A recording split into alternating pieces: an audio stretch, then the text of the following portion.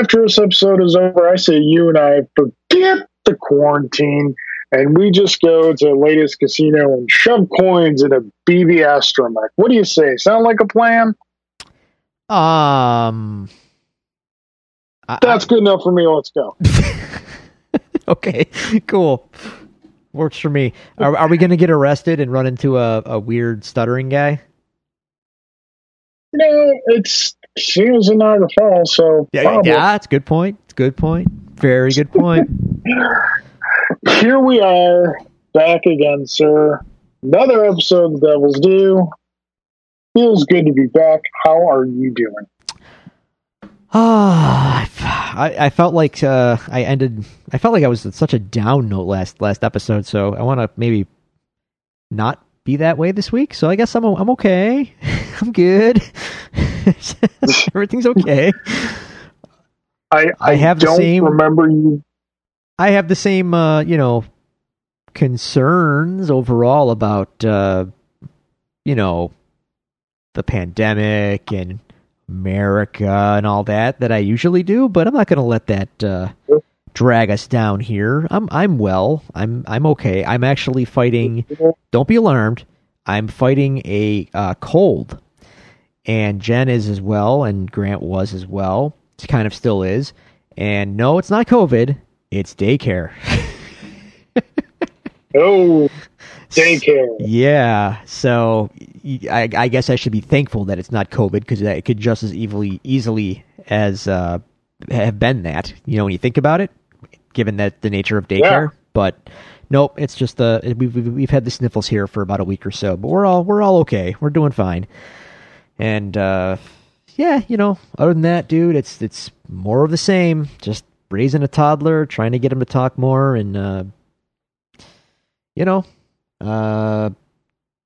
trying to keep my sanity. But I don't have the help of my robot friends. If you catch my reference. But I'm good. I'm good. Let's begin the show as we are wont to do nowadays. A little bit of that. There we go. Yes, sir. Let's pour ourselves one here. Yes. So yeah, I'm glad to hear that it's just a cold and not, global catastrophe. Yeah. That most of the rest of the globe seems to have a pretty good handle on at this point. Well, yeah. Let's not. Yeah. Like I said, I don't want to dwell on. Yeah, let us not dwell on the negative. Yeah. Okay, so all right, so family caught a cold from daycare, as daycares are like to be sometimes petri dishes. Yeah, it's, and this is why I don't want to go back to the office. Yeah. But in any event, everything's cool. We're fine. We're all fine here. How are you? We're doing all right. Yeah, fortunately, no colds or anything here. William is being a typical 4-year-old. Doing stuff that 4-year-olds are like to do. As far as what I did this week, I finished finally Jedi Fallen Order. Yeah. For PlayStation 4. Decent finish. Kind of abrupt in its finish, but I liked the way they kind of wrapped it up and left it open for future games, which I would not mind seeing these characters again in another game. They weren't really doing much for me at first, but they grew on me over the journey. So it was very enjoyable. It's really cool because at the end of the game, you kind of have to run away from Darth Vader because you cannot fight him at all. He's just too powerful for you. And I like that they didn't try to shoehorn in a fight with Vader where you're on equal grounds with him, because the character just does not, even at the end of the game when you buffed up all your stats and whatnot. So it was really good the way they did it. I enjoyed it. Also this week, was it Thursday? Wednesday or Thursday? When was the 30th? 30th was yesterday. That would be Thursday. Yes. So yesterday, the new Transformers series dropped on Netflix, and I'm already done with it. Which, I mean, granted, it is only 6 episodes. Yeah. So, and only about 25 minutes each. So that saying I'm done with it is not saying a lot. But Drew. Yeah. This is the series that I've been waiting for such a long time. This has been on your radar for a while. Yes, and it has delivered. I know you are not as much a Transformer fan as you are a G.I. Joe fan. Giving how little of a time commitment it is, I would highly, highly recommend it. Well, all right. If I can muster any spare caught myself there. Spare time. Oh, Carl. Yeah. Yeah. I feel you. I do. I know you do. Most of my watching was done late at night after everyone went to bed, and then a couple episodes like on my lunch break, and just finished it up tonight. But yeah. So yeah, that was my week. I'm really excited about this episode, been looking forward to this one for a long time. But, of course, there is a ceremony to stand on. Dear listeners, if you would like to tell us about your week, talk to us, communicate with us in any way, you can do so at the following social media locations. You can follow us on Twitter at Devils Do Pod. You can like our Facebook page at facebook.com/devilsdupod. You can email us at thedevilsdupod@gmail.com, or you can find all these resources available to you on our website, thedevilsdupodcast.com. Drew, that being said, we do have some questions. All right. Starting out with Mr. Tom Fenzel, who submitted his question not in email form, but actually on the post we had saying that we were taking emails for this week's show. That's folks, perfectly valid way. Perfectly valid. You can put your questions there. We're all good with that. Tom says, hope I made it in time for questions. Spoilers, Tom. You did. What are your favorite strategy video games, such as Age of Empires, Civilizations? I got really into Civ 6 on the Switch. Ooh. And then also for Drew, how's the brewing going? Anything planned? Do you want to go first with the strategy games? I'll try the one. Final Fantasy Tactics. Yeah, that's a great one. Tactics was really good. There was also on the PlayStation 1 Front Mission series, which is kind of like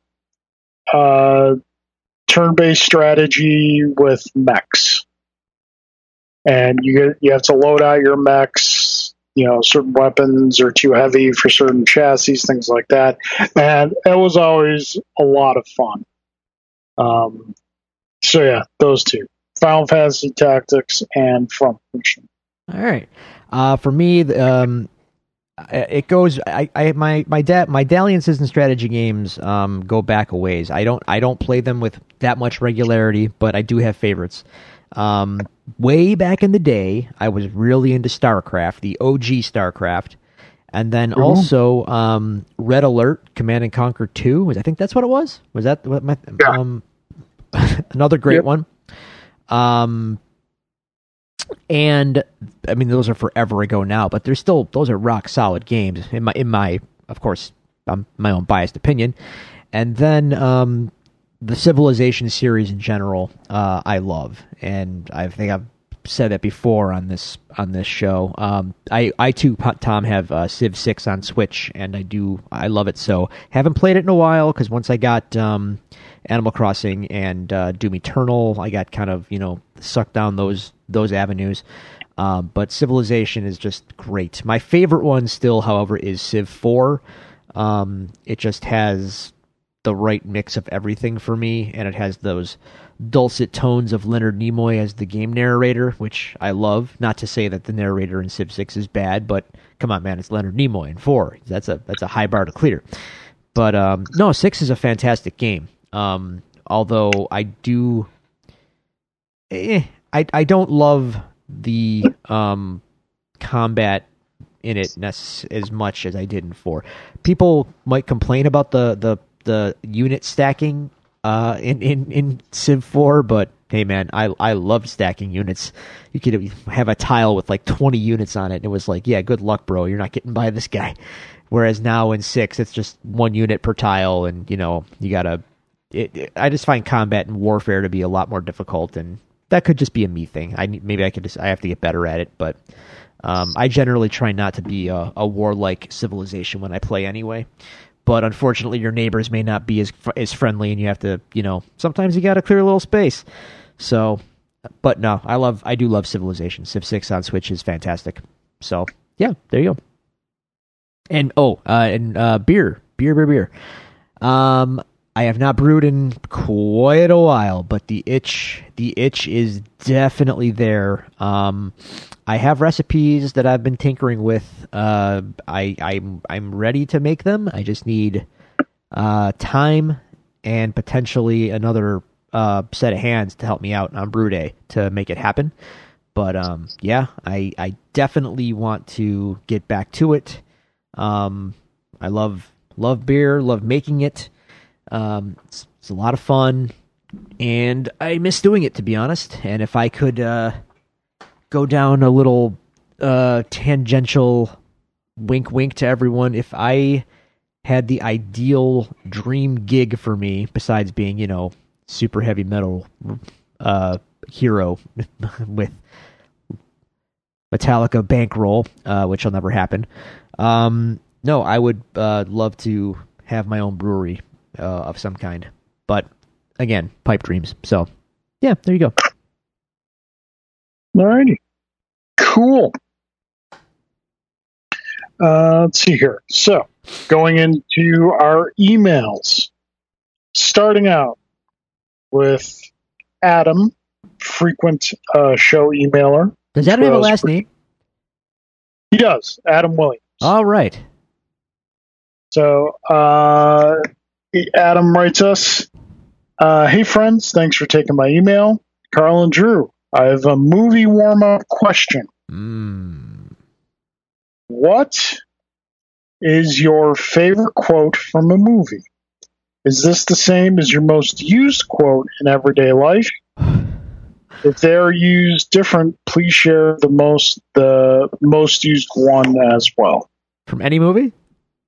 From favorite movie quote. Oh God, dude, I could go on and on. That's that could be an episode in of itself. Seriously, I quote so many, and and then that doesn't even count the times. There's phrases I'll use, and then that doesn't even count the times when I'll hear something, and my immediate response will be a very random movie quote from a movie that I love. You know what I mean? And is it my favorite quote? No, but I immediately will think of it and pull it out of nowhere and throw it at somebody, and they'll, ideally know what I'm talking about and laugh, or if they don't, then I just know that I'm an old man referencing an old movie. So, this is a challenging question. Yeah, I can there's great lines that apply to a lot of situations. And if I had to really think about it, the two movies that I pull from the most are The Godfather, and not in the ways that you think, and Top Gun, and also not in the ways that you think. I know it sounds so stupid, but there's just little lines that I can pull out as responses to situations, and they just work, and they're stupid, but that's why they're great. So, if there's someone asks me to do something and it's a really easy job, something, just, hey, can you do this or whatever? And I'll pull out To Walk in the Park, Kazansky. Like, and no one knows what I'm talking about unless you've seen Top Gun like 1,000 times. Then you laugh. It's dumb, but there it is. And The Godfather's full of them, but none of like the real. I don't use like the keep your friends close, but your enemies closer. That's all. Yeah. I'm talking like the scene when after Paulie gets killed and someone asks about Paulie, and then why is his name escaping me right now? Clemenza, he just goes, "Oh, Paulie, won't see him no more." I pull that out all the time for no reason whatsoever. Like, oh, won't see him no more. Like, stupid stuff like that. It sounds so dumb, but there it is. And then obviously, like, Pulp Fiction, I can recite, and I can find various lines in that to apply to day-to-day situations. So, yeah, they're movies, man. I love movies, and I will quote movies all the time. It's so difficult to pick a favorite. So, very episode relevant. Probably a quote that I find myself using more often nowadays is, "Hope is like the sun. If you only believe in it when you can see it, you will never make it through the night." That's a good one. That quote is from our own General Leia Organa, the film we're going to discuss today. But as far as an all-time favorite, without giving it too much of a deep dive of thought, one that instantly springs to mind, and I went to, because I want to make sure I get it perfectly, because it's like one of those ones that you can kind of break up into smaller chunks. I went to IMDb to pull it up, and the quote is as such: "Some wild-eyed 8-foot-tall maniac grabs your neck, taps the back of your favorite head up against the barroom wall, and he looks at you crooked in the eye and asks you if you paid your dues. You just stare that big sucker right back in the eye, and you remember what old Jack Burton always says at a time like that. Have you paid your dues, Jack? Yes, sir, the check is in the mail." Well done. Big Trouble in Little China, folks. If you have never seen that movie, you are doing a disservice to yourself and a disservice to society. And if you are a Mortal Kombat fan and you've never seen Big Trouble in Little China, well, then I have some bad news on the origin of your favorite franchise, my friend. Because Ed Boon and John Tobias definitely watch Big Trouble in Little China. You watch Big Trouble in Little China, then go play through Mortal Kombat 1, a.k.a. Big Trouble in Little China fighting game. Because so much. You know it. You're going to see David Lopan and you're going to be like, "Shang Tsung?" You're going, "No. This is the OG. This is the original." Raiden, what are you doing here? No. He's not Raiden, and he's got two other friends. Right. So, okay, Adam has some other questions as well. Now starting a new segment with this email, the what ifs and casting. If Russell Crowe was in gladiator shape, what Marvel superhero would you cast him as? Ooh.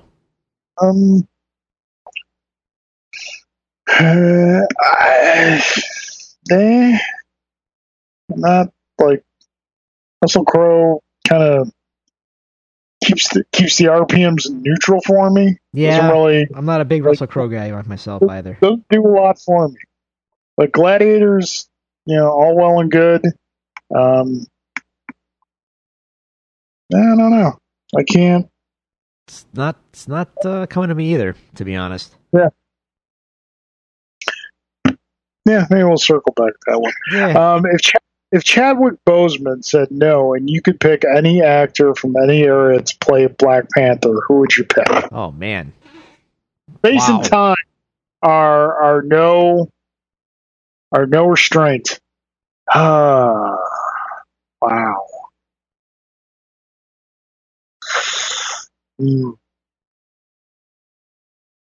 I mean, I was gonna say. I mean, my instinct is Eddie Murphy, But I think I think it's just because the Wakanda Zamunda connection is so strong in my brain that there was a natural reaction to be like, give it to Eddie Murphy. Peak Eddie Murphy.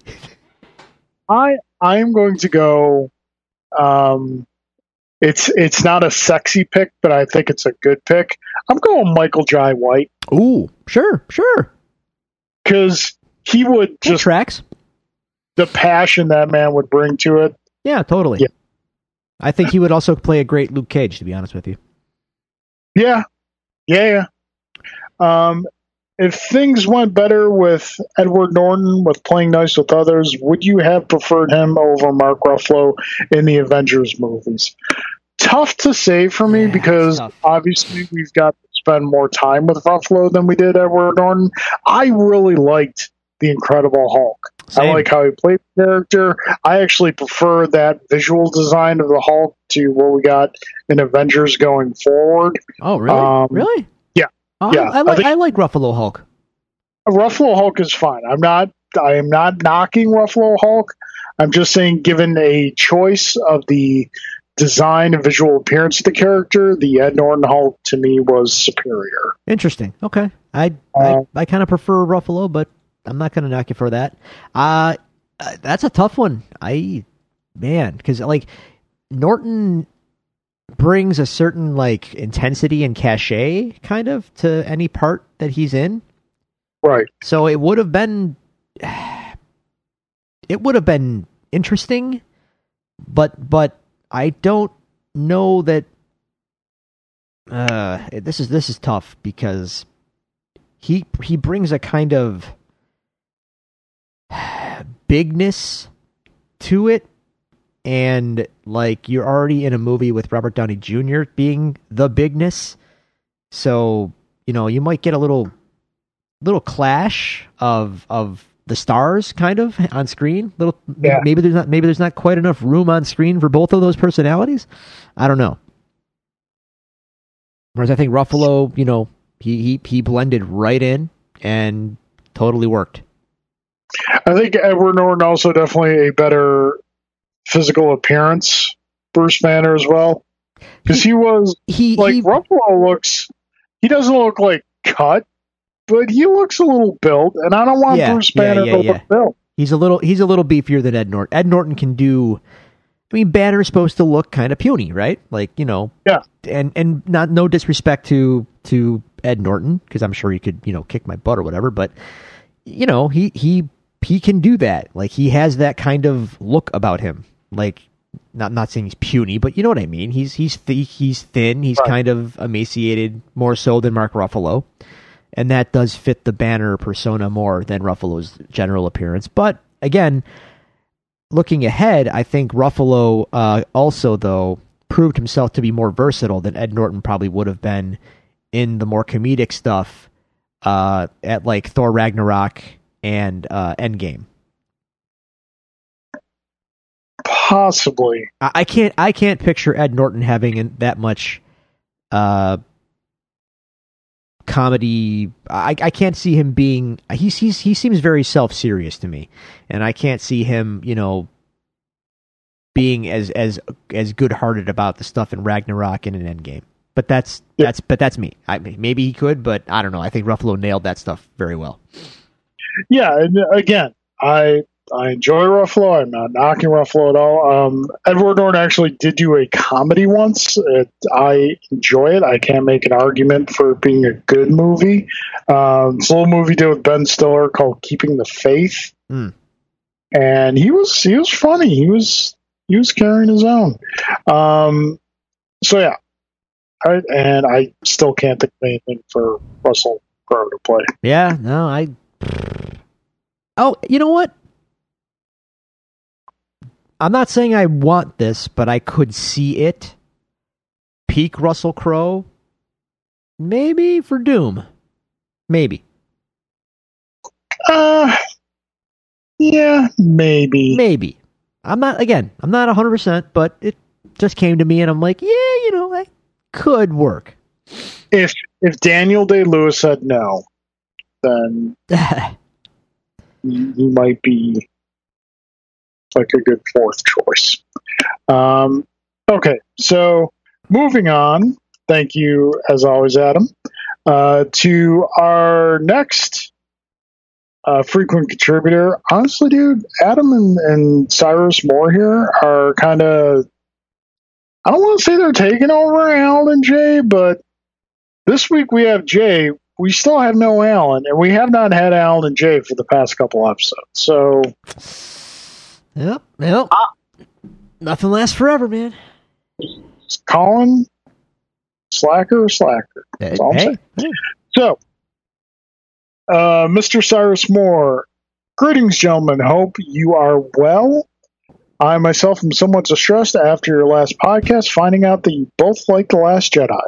In the words of great Tommy Lee Jones speaking to Jim Carrey, I cannot sanction your buffoonery. I am, of course, kidding. I'm glad people can enjoy The Last Jedi. However, I simply cannot. There is very little for me to enjoy in the movie from a writer and character standpoint. Well, I disagree. Hopefully we'll be able to change his mind. The divisiveness of the fan base is also disappointing. I think we should highlight and celebrate our differences instead of feeling like we always have to defend them. Sir, spirit, never mind. Go on. Have you fandomed before, sir? Especially Star Wars. Yeah. Because Star Wars can be the best and worst fandom out there at the same time. In that spirit, my question for you both is, what are some other things you like that seemingly a lot of other people don't? Or something you don't like that a lot of other people do? Oh, God. Well, what does Drew hate that everyone likes? That's another anthology series. That's not just another episode. Yeah, that's going to take some time, buddy. Put it this way: if it's popular in any capacity, I probably hate it. That's a gross oversimplification, but I mean, it's not wrong, I guess. But anyway, so we have to we have to defend our questionable choices. Right, something we like that the vast majority does not, and then vice versa. I have one, and I've mentioned it before on this show, and since you brought the franchise up, I'll mention it again. Godfather 3, I enjoy. Okay, that's your baby. I struggle to make an argument for it being good, but you like it. But I enjoy it. I like it because of the journey that Michael takes, how he comes full circle, and where the movie takes him. I like that about it. Okay. I'm struggling for a cinematic example necessarily. You didn't say it's got to be a cinematic example. You just say something. In general, I like Zelda 2, and I know a lot of people don't. That's like the black sheep of the series, but I enjoy Zelda 2 very much. Let's see. I like the Metallica album Saint Anger, and that is like a cardinal sin in the heavy metal community. Not that I consider myself a member of the heavy metal community, despite being in a heavy metal band and liking mainly heavy metal bands. I just me and the community part of it don't always align. But yeah, I like that album, and I know why people don't, and I don't care. I like it. And I think a lot of other people do too, and they're just, they go with the direction the wind is blowing, and they say that it's bad or that they hate it. So whatever, that's certainly their prerogative. Those are two examples that come to mind. Oh, and I like Indiana Jones and the Temple of Doom, and I think a lot of people that's become like the punching bag of the series, which is funny in a series where the Crystal Skull exists. Indiana Jones. Temple of Doom is great. Right. Now, look, I'm not going to tell you that it's not problematic. It's very problematic, actually. There's a lot of racial stuff in it that's kind of definitely questionable.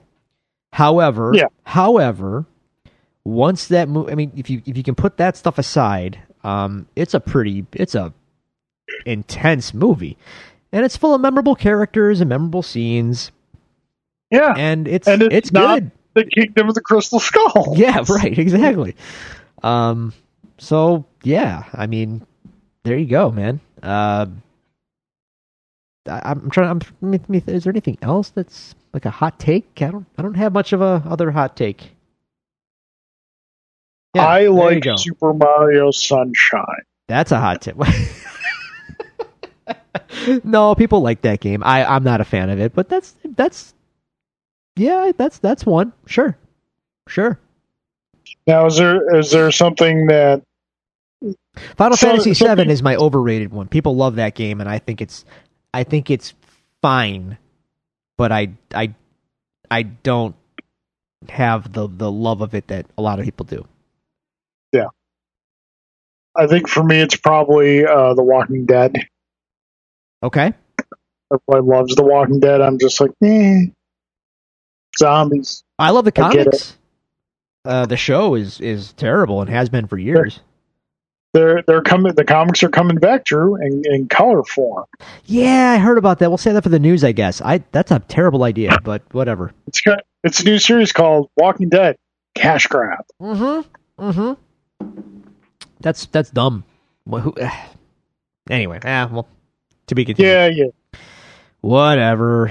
Right, there you go. So, yeah, Cyrus, thank you very much for your questions as always. Now on to Mr. J. Gelsomino, who's damed us with his presence this week. Drew and Carl, what would be your dream job across the spectrum of entertainment / pop culture? Well, I think I've already relayed that. If I could make my living making music, I would be very, very happy. Unfortunately, that is not something that's doable, but that would be my dream. For me, it would probably be head writer for Amazing Spider-Man. Yeah, I could see that. Or if we can get paid to do this, I would do that too. That'd be great. Hey, folks, if you know someone who wants to throw us a fat check of sponsor money, as long as we're not Nazis, we'll probably take it. No. And you'll get a lot more content that way. Yeah, if I got paid to do this, I would put a lot more work into this. You guys would probably get daily episodes. I'd be happy to do that. That would be fantastic. Yeah. But alas, real life. Casper hasn't shown up on our doorstep. NordVPN, give us a call. Stamps.com. What the heck? For real. Drew, what is your favorite food to cook, and in what way? Wow. Oh, man. I mean, I've been cooking up a storm, dude. My favorite food to cook. That's a challenge. That is a challenge. Damn, that's a great question. I wish I were more prepared for that. I'll tell you what. Something I enjoy making recently. This is by no means my favorite thing ever to cook, but just something I've really enjoyed recently making, and it turns out great every single time. And it's not even that difficult, but there's a little labor involved. But I've been doing this one pot shrimp orzo, and it is delicious, refreshing, and it's not that hard to make. And I've been making it like at least once every other week, if not once a week, the past few weeks. And I'm just really into making that right now, and it's great. So that's my current answer. But I also really enjoy a good steak. I mean, it's so easy. If you got a cast iron skillet, man, you can crank out a steak anytime you want and have it be the best steak you've ever had in your own house. There's also a high degree of satisfaction in making, and smoking and long, lengthy cooking on the grill outside, smoking, that kind of stuff. I don't necessarily think that's my favorite thing to do, though, because it can be labor intensive, or at least time/stress intensive. Making sure temperatures are where you want them for an extended period of time can be a real pain. But when you do it right and the end result is what you want, that's a good feeling, knowing that you did something great, that you really nailed it. So, yeah, it's tough. That's a tough question. But currently, it's that shrimp orzo. It's really easy and it's delicious. Alrighty. So Jay's question for me, Carl, what do you prefer, DIY or HGTV? I like that question too, But go on. I'll let you answer it because I don't watch either one. Oh, dude, I'm well versed in HGTV. Me and the Property Brothers are boys. All right. I will watch some good bones, my friend. Things I did not hear. I did not think Drew would say this episode. If I have to, I'll watch Hometown, but it's a little more difficult because the woman is like, she looks like the Uber Karen. She looks like the final boss Karen. Even though she doesn't come off that way, she just looks that way. And it's in Mississippi, so it's like kind of weird that they're putting all this money into these houses, and it's still like, yeah, but you're in Mississippi. No disrespect intended to our Mississippi listeners, but come on, man. Mississippi. Okay. That works. Anyway, and then you always have to laugh at shows like House Hunters, where it's like this couple is like, oh, I'm a freelance artist, and she collects beads. Our budget's $2.5 million. Like, what? What are you talking about? Yeah, that'll drive you nuts. But anyway, HGTV all the way.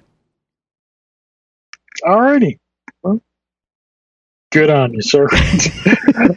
All right, Jay, thank you very much for the questions. That does it for the questions this week. Thank you, everyone who contributed. Now on to the news. Kind of a light week. Not a ton going on. Comic-Con is happening-ish. Yeah, it is, but nothing is really coming out of it. Nothing. Yeah, I mean, you can announce something, but hey, we're doing this thing sometime, ? Yeah. One thing we do have for certain out of Comic-Con, though, Drew, is we do have a new trailer for Bill and Ted Face the Music. Yes, we do. Oh, do we? It's hitting all the right chords. We're getting this same-day digital and theatrical for whatever theaters are actually open. I believe the end of August, 1st of September. They keep. I think they've changed the date twice now, and it's like I don't know what to make of release dates right now. We're going to get it sooner than the next Avengers film. Yes, that much I can confidently say. We will say that. And seeing as up until about a year ago, we didn't think we'd ever get another Bill and Ted movie, I'm fine with that. It looks fun. Yeah, looks fun. Looks like it's got something to say, and not in like the Poochie way. Did you notice when they see Death again in the new trailer? He's playing hopscotch by himself and he's cheating. Yeah. Some things will never change. Some things, the more they change, it's beautiful. So it's beautiful. It looks great. I can't wait for it. It's gonna be a lot of fun. I will definitely do a video on demand for that one. Without sounding like a backhanded compliment, honestly, it looks better than it has any right to look. Valid. That is valid. It come on, Bill and I love the first two Bill and Ted movies, but like I know that they are of a time and of a place. So if you're going to tell me that they're going to make a new one now, obviously the cynical reaction is like, oh God, it's going to be so sad. They're so old. It can't possibly be, whatever, right? Then you see the trailer and it's like, dude, this looks so awesome. Yeah, it should not, but it does. The only drawback of the trailer is the absence of George Carlin as palpable. Yeah, in there. There's a giant hole missing from that. I mean, not for nothing, but I feel that every day just in life. But yeah, in the context of Bill and Ted, yeah, definitely. Carlin is missed. I love George Carlin. As do many. Okay, so we got that. We also got another really... Actually, before we get to that, let's get to some, a little bit expected, but in the way it happened, unexpected news. Now, Drew, we are normally not one to talk about, really care about award shows. No. For the most part. I think we might make mention of crap. We might make mention of the Best Picture nomination, something like that, when they happen. If there is something of note in there, be real interesting to see how they're going to do it this year.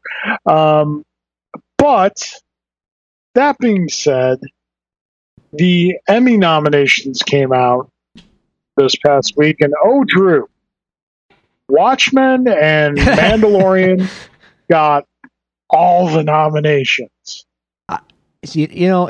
For a show that a lot of people claimed they did not like, and again, claimed because you know what happened with the Rotten Tomatoes score and all that, and the review bombing and all that business.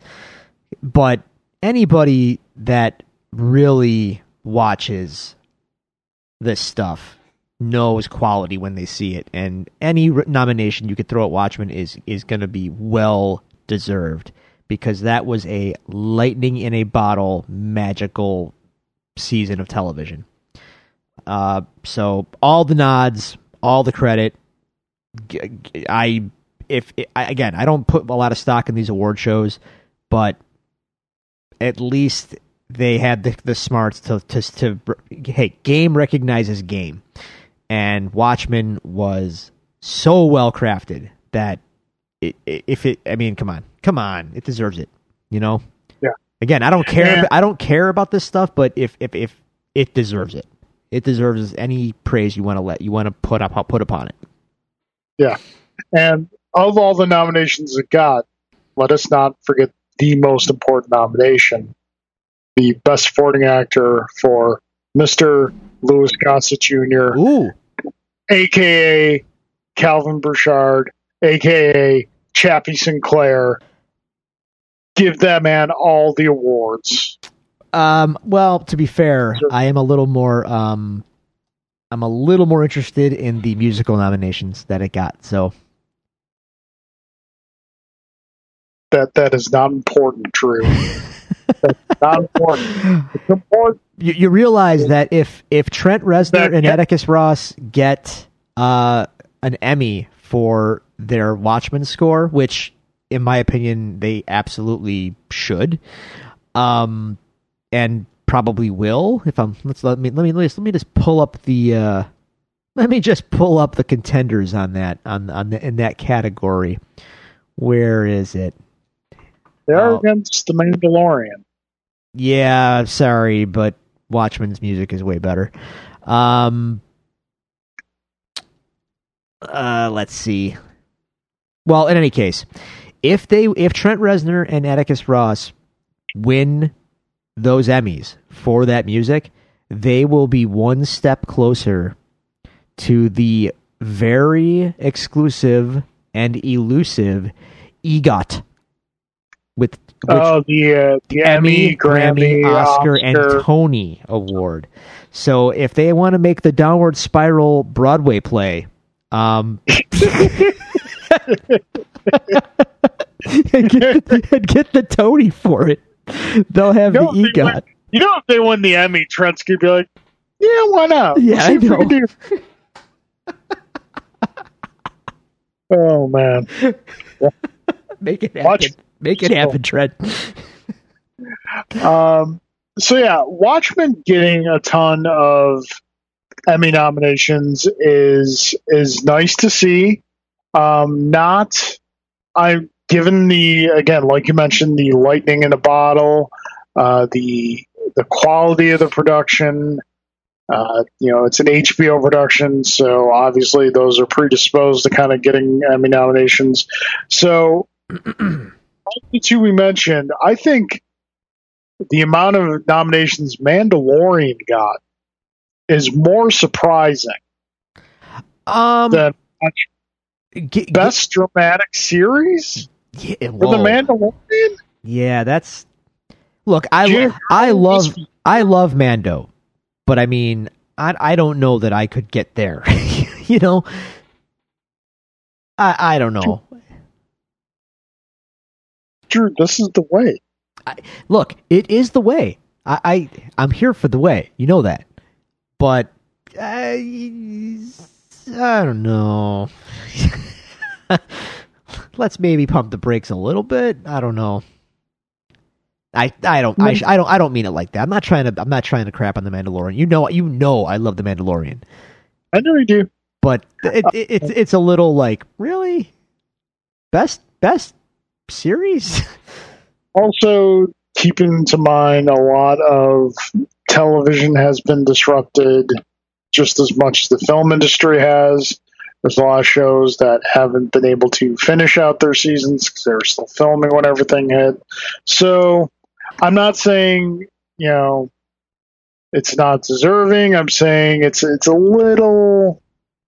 There's going to be an asterisk there. I do have to point out a gaping and terrible oversight, a snub, if you will.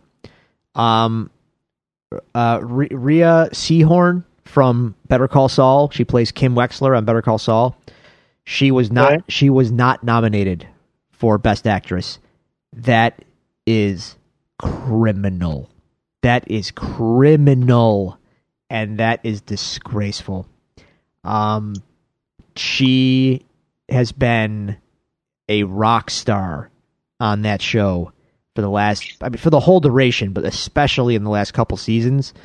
She is knocking it out of the park, and for her not to get recognized is, I mean, again, I don't put a lot of stock in these things, and this is why, because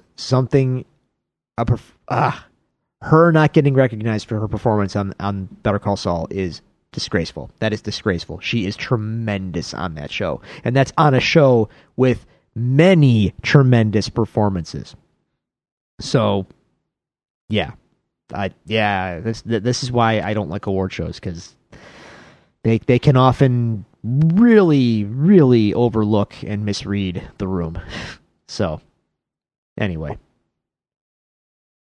Yeah. But Louis Gossett Jr. got out. Oh, no, that's fine. That's great. He deserves it. Anyone involved, honestly, anyone involved. Taika Waititi got one for IG-11. Really? Yes. Oh my God! What? Come on, let's slow down. No, and I love Taika. I love Taika. I love IG-11. But come on, like, hey, you know what? Fine. It's cool. Giancarlo Esposito got nominated. I saw that. And here's an example of what I'm talking about. Again, with Better Call Saul. Giancarlo Esposito is great on Better Call Saul, but he's not doing anything that great or that much greater than he already did in the same role on Breaking Bad, okay? Meanwhile, on Better Call Saul, the actor who is playing Lalo, I want to get it right because he's awesome. He is portrayed by Tony Dalton. And is he related to Timothy Dalton? Let me see. Is he related to Timothy Dalton? I don't know, but Tony Dalton, the actor who was playing Lalo Salamanca on Better Call Saul, dude, he is amazing. And in the last season especially, he is incredible. Like, incredible in this role.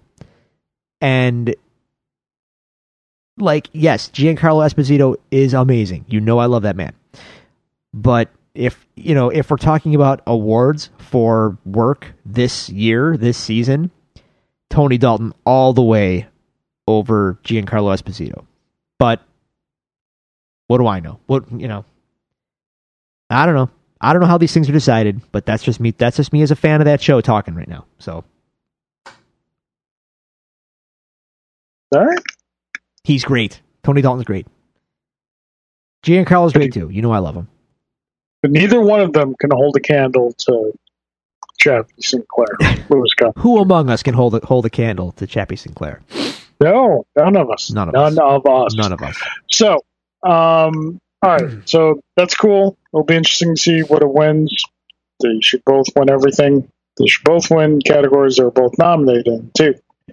Just chop the Emmy in half. We all win. You know what? We all win. Okay, so getting on to, we've got some trailers that dropped this week. Not really huge trailers. Interesting trailers, definitely worth mentioning. We got a trailer for the new season of Archer. Drew, I'm not sure how much we've really talked about how much we love Archer on this show. Well, here's the thing, Carl. I love Archer up to a point. Archer. I love Archer to a point. And that point is basically when he gets shot and falls in the pool. And then I don't love Archer as much anymore. The past couple seasons have been kind of rough because they've all been like coma-induced hallucinations. Yes. And we just want to get back to standard Archer. I say that, though, funny enough, my favorite season is the season where it first started being non-standard Archer. That would be the cocaine season. Archer Vice. But even Vice wasn't a hallucination season. Like it was, right. It was the characters that we all knew as we knew them, just in a slightly different situation. Whereas the coma seasons have been, variants of the characters we know, because it's all in Archer's head. So it's not really Mallory. It's not really Pam. It's not really, Cyril, etc. It's just these weird kind of pastiches of them mixed with sci-fi or noir or whatever. And I just don't... That kind of takes the wind out of it for me. So... No, I get that. I to a point, I agree. There's also something to be said for taking a creative siesta. I get it. For kind of stretching your legs in other directions. But again, just having fun with stuff. But no, I get what you're saying. I understand. I know. I appreciate that, but I need we're talking about a cartoon, right? So like, what I'm about to say is silly, but like, I need some stakes. I need some. I've invested my time and interest in these characters, and what I'm being presented with isn't really those characters. So right. I am going to be not as receptive to it. No, I get that. Okay. I get that. So he's out of the coma now. Drew, at the end of the day, I just want someone to start giving Pam cocaine again. Fair enough. Pam, stop eating the cocaine. So yeah, he's out of the coma. He's back to being a spy. I'm here for it. Fun stuff will abound. Yes. Can't wait for it. Yes. So another trailer that debuted this week. The DC animated films the past couple of years have really not drawn me in the way they used to, because they've been doing this whole connected universe thing, continuing narrative between the films, and they were all kind of using the new 52 designs of the characters, and it didn't even do them that well. Like, I couldn't stand to watch Green Lantern and all. You know how much I really enjoy Green Lantern. Prior to doing that, the last really good DC animated film was Batman Under the Red Hood. Batman was voiced by Bruce Greenwood, who became like my second favorite Batman voice, probably 1B to Kevin Conroy's 1A. Okay. And it was really good. It was really enjoyable. This past week, we got a trailer for an animated adaptation of the classic Batman story, A Death in the Family.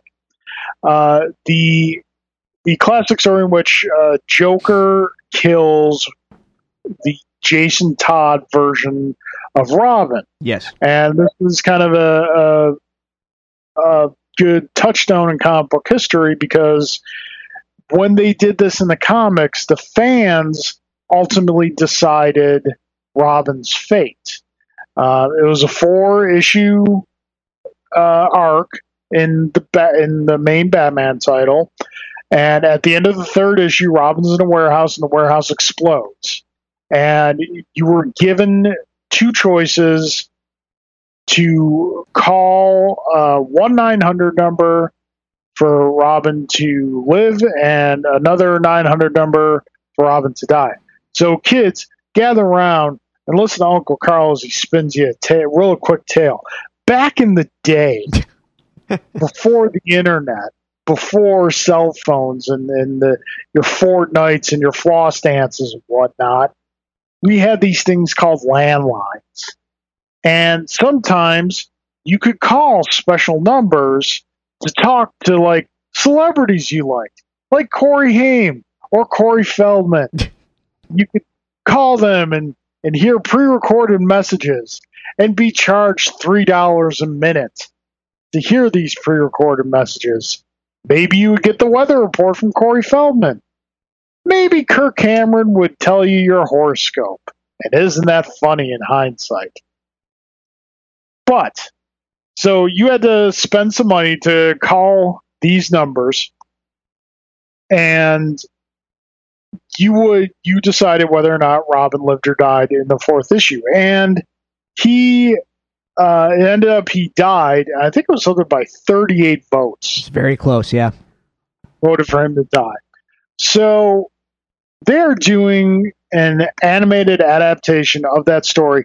Here's the really interesting twist. They're doing something new, and I saw it in the trailer, and I was instantly like, okay, this is cool that you're doing this, and I'm really interested to see this now. So what they are doing is, it's an interactive movie in that when it gets to the point where Robin would die, from what I understand, there's 3 choices. There's he dies, he lives, and then there's like a 3rd choice saying he cheats death.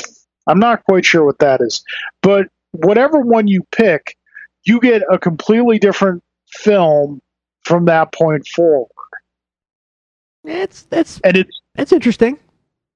Yeah, and it's done with the same voice actors, the same visual style that Under the Red Hood was done in.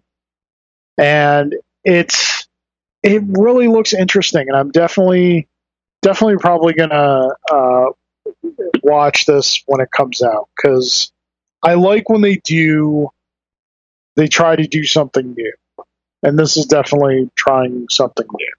I mean, the technology is there to do something like this. Yeah. So that's a neat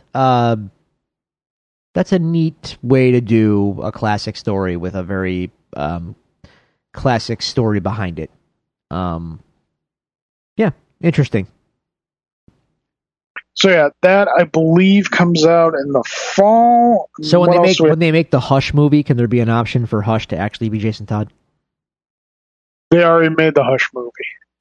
Oh crap! but from the trailer for Death in the Family, it does appear in one of the options that Jason Todd actually becomes Hush. Oh, interesting. So, yeah, check out the trailer. I think you'd dig it. All right. So last thing we have to talk about is Gen Con is kind of going on this week too. Again, ish. Kind of, yeah. Gen Con is the sort of the San Diego Comic-Con of the board game industry. And a lot of new stuff has been announced. There's I'm very excited for new content for Marvel Champions coming out. So, Drew, really quickly, just a quick side note before we get to what we're going to talk about. So, Marvel Champions, you played it once. They're coming out with Ant-Man and Wasp hero packs. Mm-hmm. And you know how, like, in Marvel Champions, you can flip from, like, if you're being Spider-Man, you flip from Peter Parker to being Spider-Man. Yeah. Well, Ant-Man and Wasp have 3 forms in the game. You start out Scott Lang, you flip your card to Ant-Man, and then you can unfold the card to a larger card and become Giant Man. Okay. How cool is that? It's just really kind of neat. So, Fatasy Flight Games, the company that makes my beloved X-Wing, and kind of is one of the biggest companies in board gaming because they get all the top line licenses. They have Star Wars, they have Marvel, and in what they've done with Marvel predominantly with Champions is it's really cool. But they announced this week that there is an X-Men board game coming out. And this, I think, was worth mentioning because, as far as mainstream product, aside from films, it's been a long, dry season for the mutants of Marvel. Well, they're back in a big way recently. The House of X stuff and all that. I mean, are they though? Yeah, they are. If I went back and read House of X, would I be able to continue reading those books and not be confused by the 3rd issue? If you read them, I think you would get it. I'm not saying you would like it, but I think you would get it. So, I get it, but I'm kind of not super invested in it mentality. But I feel you though. Like the MCU. I mean, look, if we're being honest, the MCU has kind of sucked up all of the air in the Marvel world over the last decade. And they've kind of snuffed out the interest in the X-Men and the non-MCU stuff in a way. That's just the way it is right now. And it's not like the comics' fault. It's just right. It's just in the consciousness of people. It's not the comics' fault either. At the same time, the comics are the reason the comics. Well, I mean, they were downplayed intentionally to spite film studios and whatever, and that is the comics' fault to a degree. But I mean, you could still be a creator on those books and like really try your best to tell great, riveting stories. And for I'm not trying to slag on the works of anyone that's worked on that stuff, but there's something to be said for just a feeling of importance in the air, so to speak. And the X-Men just haven't had that in a really long time. So, they're starting to build them back up in other media now that, Disney/Marvel is fully in control of the property again. So, here we go. For a long time, they got pushed out. You couldn't get a game like this getting announced. You couldn't get a Fantastic Four expansion into other stuff. You couldn't, that stuff was all squashed because of the movie stuff, and that's no longer an issue. So here they come. They're starting to come back. So just wait. It's coming. once they get the big movie push, it's all, everything old will be new again, and it'll all feel great. I will be very interested to see how the game plays. Yeah. It does have a very nice visual presentation, and that's kind of on par for Fantasy Flight Games. They seem to be invoking a lot of the 90s animated series vibe, which, to be fair, is probably a smart thing, because, there's a lot more fans of that stuff than there are current fans, to be frank. So, yeah, remind people of the things that they like, and they'll check it out.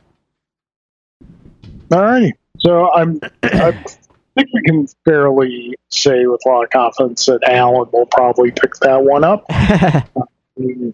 Being a giant X-Men fan as he is. So yeah, I look forward to playing it. That about does it for the news, Drew, unless you can think of anything? Nope. It's news has been weird lately, so I'm good. All right. So that brings us to our next installment, revisiting that galaxy far, far away.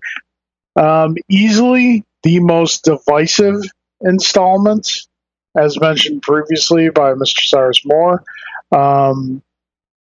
And, of course, we are going to be talking about The Last Jedi.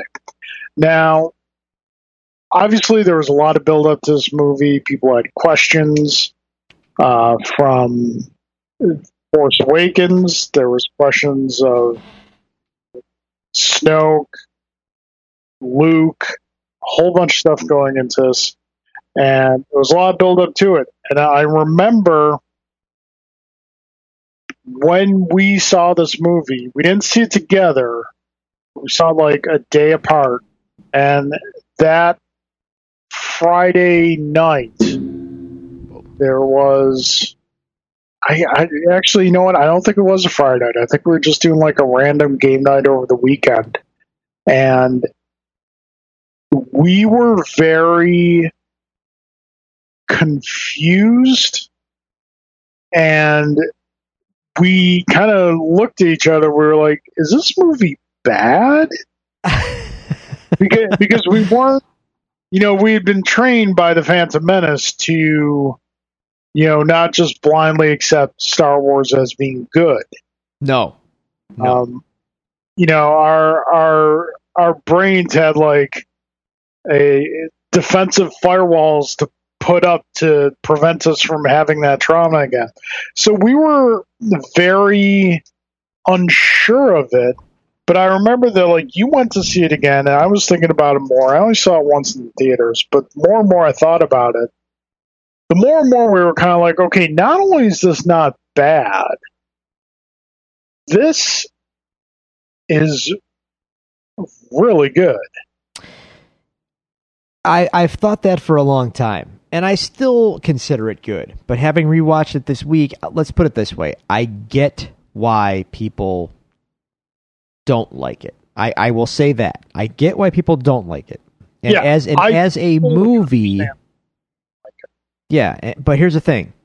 I think the reason a lot of people don't like it isn't necessarily because of its merits as a film. They don't like it because of the things that it's about and the things that it has to say, which are the reasons why I like it and think that it's good. Having said that, as a movie, I've always felt it's a little choppy, and there's definitely problems with its narrative and its character arcs, and I still feel that way. So it definitely has flaws. It is a flawed movie for sure. And I want to reiterate, what I'm trying to say about this movie is strictly about this movie as a sequel to The Force Awakens, as a new entry into the Star Wars franchise and what that entails. And I'm not reacting to it necessarily as someone who is trying to make it fit into the Star Wars lore or canon or my own wish fulfillment necessarily. But again, it's not It's not perfect. It is flawed. However, I think it has tremendous value in that it's a Star Wars movie about things and about subjects that other movies in this franchise are not. Like, I love Star Wars, but generally speaking, right. It's really not about that much. It's fantasy, okay? Right. This one definitely had messages and themes and things to say about this fantasy. And for that, I really enjoy it, and I think it's rather brilliant in a lot of ways. Flawed, but brilliant. And that's why I like it. On the flip side, you get something like, and we're going to talk about this in our next episode, and to be honest with you, I'm actually dreading talking about it. You get something like The Rise of Skywalker, and I have nothing to say necessarily about The Rise of Skywalker in any real capacity, because it doesn't leave me with much to say at all, because it's just fluff, and a lot of it at that. Whereas The Last Jedi is like trying to really relay themes and feelings and messages to the viewer. And again, narratively, it's not perfect. But overall, the things it's trying to say, I agree with, and I think are interesting. And had this whole trilogy been planned out, the seeds that it plants, or could have picked up from, or could have gone on, this all could have, it could all have been so much better in a way. But alas, we that's not the way it went. But again, just looking at this movie, I totally understand why people have problems with it. However, I commend it for having the fortitude to have themes and stick to them and be about something. Right. So whenever I start talking about this movie, I usually lead with the following statement. With this film, Rian Johnson burned down everything Star Wars had become to that point, and reestablished everything Star Wars was meant to be. Go on. And he does so primarily through Luke. I think Luke is one of the first things we really have to talk about when talking about The Last Jedi, because he was the thing that people were looking forward to the most. Right. And probably the main reason why people who don't like the film don't like it. And like you said, I understand that. Having grown up with the character of Luke and having gone with him on his journey countless times, and getting this idea in my head of the person he would grow into, of the Jedi Master he would grow into. And to have that moment in the beginning of the film where is the continuation of the climactic scene of Force Awakens, where he's handed his lightsaber, his father's lightsaber, Anakin's lightsaber, something he never thought he would see again. And we all spent like years wondering what was his reaction to that going to be. And then he just tosses it over his shoulder and walks away. Just like, you have an initial chuckle because it's a funny thing when you first see it, but then like you're like, well, wait, you're like, wait, what? Yeah. See, here's the thing. I think, and that okay. what that reaction is, and what I think the problem here is a question of tone. Okay, and for whatever reason, this movie definitely bent comedic more than any other entry of this franchise. So, like, in the very beginning, when we get this sequence with Poe doing this like womp womp routine with General Hux on the on the destroyer or whatever, or the dreadnought. Right. I'm not gonna lie, it does feel very odd and out of place in Star Wars, given the gravity of things. Now, I'm not saying that that Star Wars cannot have humor and cannot, do those things, but it was rather jarring. It felt like something out of a Marvel film. And that's weird because that's not really what Star Wars is known for. Now, look. Whatever. Poe wants to, poke the bear of General Hux. Fine. But then we get to Luke, and that's what we came for, given the way the last film ended. The opening scene is great, okay, with the battle and setting up Poe as being a hothead and doing the wrong thing at the wrong time, despite being a good guy. Okay, great, fine, that's all fine. But we came here to see what happens with Luke first and foremost, so we cut to Luke. So we just had this jokey joke sequence with Poe to open the film, and now we're greeted with Luke Skywalker, wah, wah, throws it over his shoulder, in again, very comedic fashion. If I can, and I think a lot of people at that point were like, what is happening? What is going on here? There's a way to do that scene that's not that. You know what I mean? And it's like he could look at it, walk a step or two or something past Rey, briskly as he does, and then just throw it aside, like, emphatically. But the over the shoulder toss, like it just plays so comedically that it really is jarring. I get that. Yeah. I get why people might be off put. However, all right, I want to get this out of the way.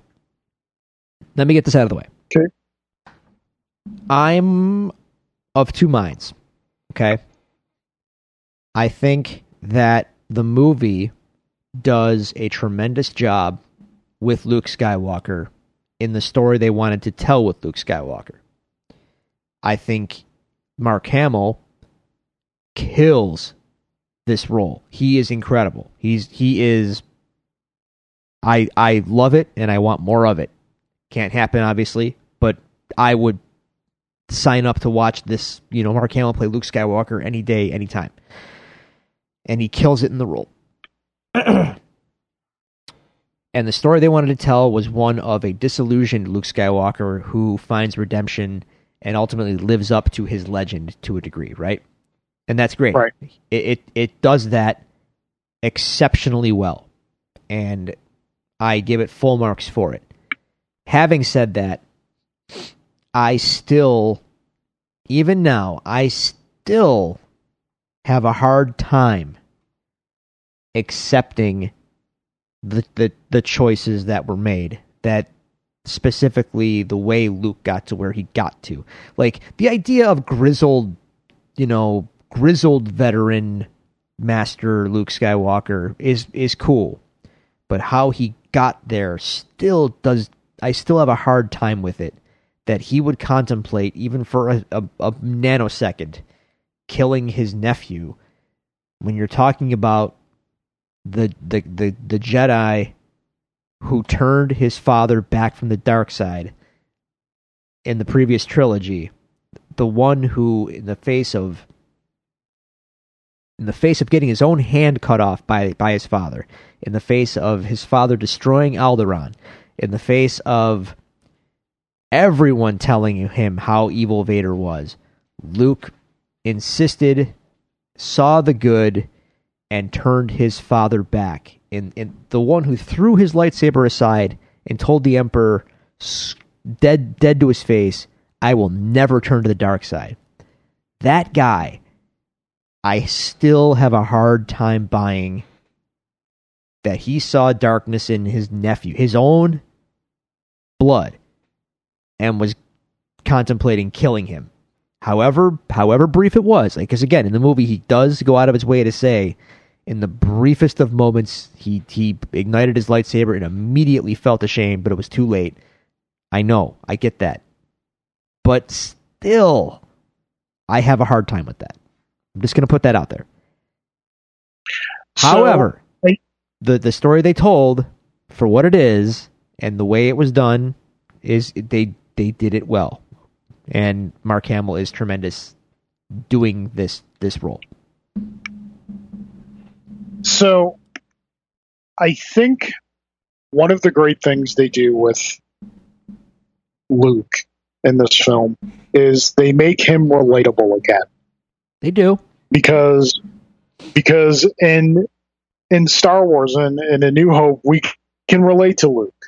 We've all looked over the horizon, wondered what was going to be that next big adventure. By the end of the trilogy, he's come to the end of that journey, and he's a lot less relatable. I can relate to someone who's looked over the horizon to see what's next. I can relate to someone who's struggled to achieve something. I can't relate to someone who is, looked at as like this massive legendary figure and what he was able to do and the legend that he grew into outside of the films. So what Rian Johnson did in this film was to make him relatable again by essentially making him human again. Yeah. By pointing out that we're all fallible and we all fail. And yes, it's hard to believe that character would have that moment of weakness given everything he went through. But at the same time, given everything he went through, given the war that he had to fight, not only against the Empire, but against his own father, against himself, his own dark side temptations to be with his father, to get a glimpse that might all come back. And not only that it might all come back, but it might all come back through a Skywalker bloodline again. That moment of weakness is understandable. And I feel that conveying that moment of weakness and Luke's failure with Ben, losing him to the dark side, shows us that the great sin of the Skywalker family has always been vanity. And Anakin fell to it in the prequels by beginning to believe his own legend. Luke fell to it in between the films by buying into what other people were telling him he was. The only one of the family that never fell to that sin was Leia. She never fell to vanity. Her life was always that of service.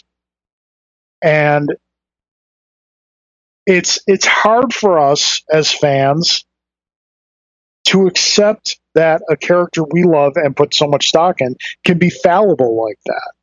But it's the best characters, I feel, that have those flaws that can be knocked down by them. Which is one key thing why the story endures the way it has for so many generations. Luke had that moment of weakness that he instantly fought back because he remembered who he was.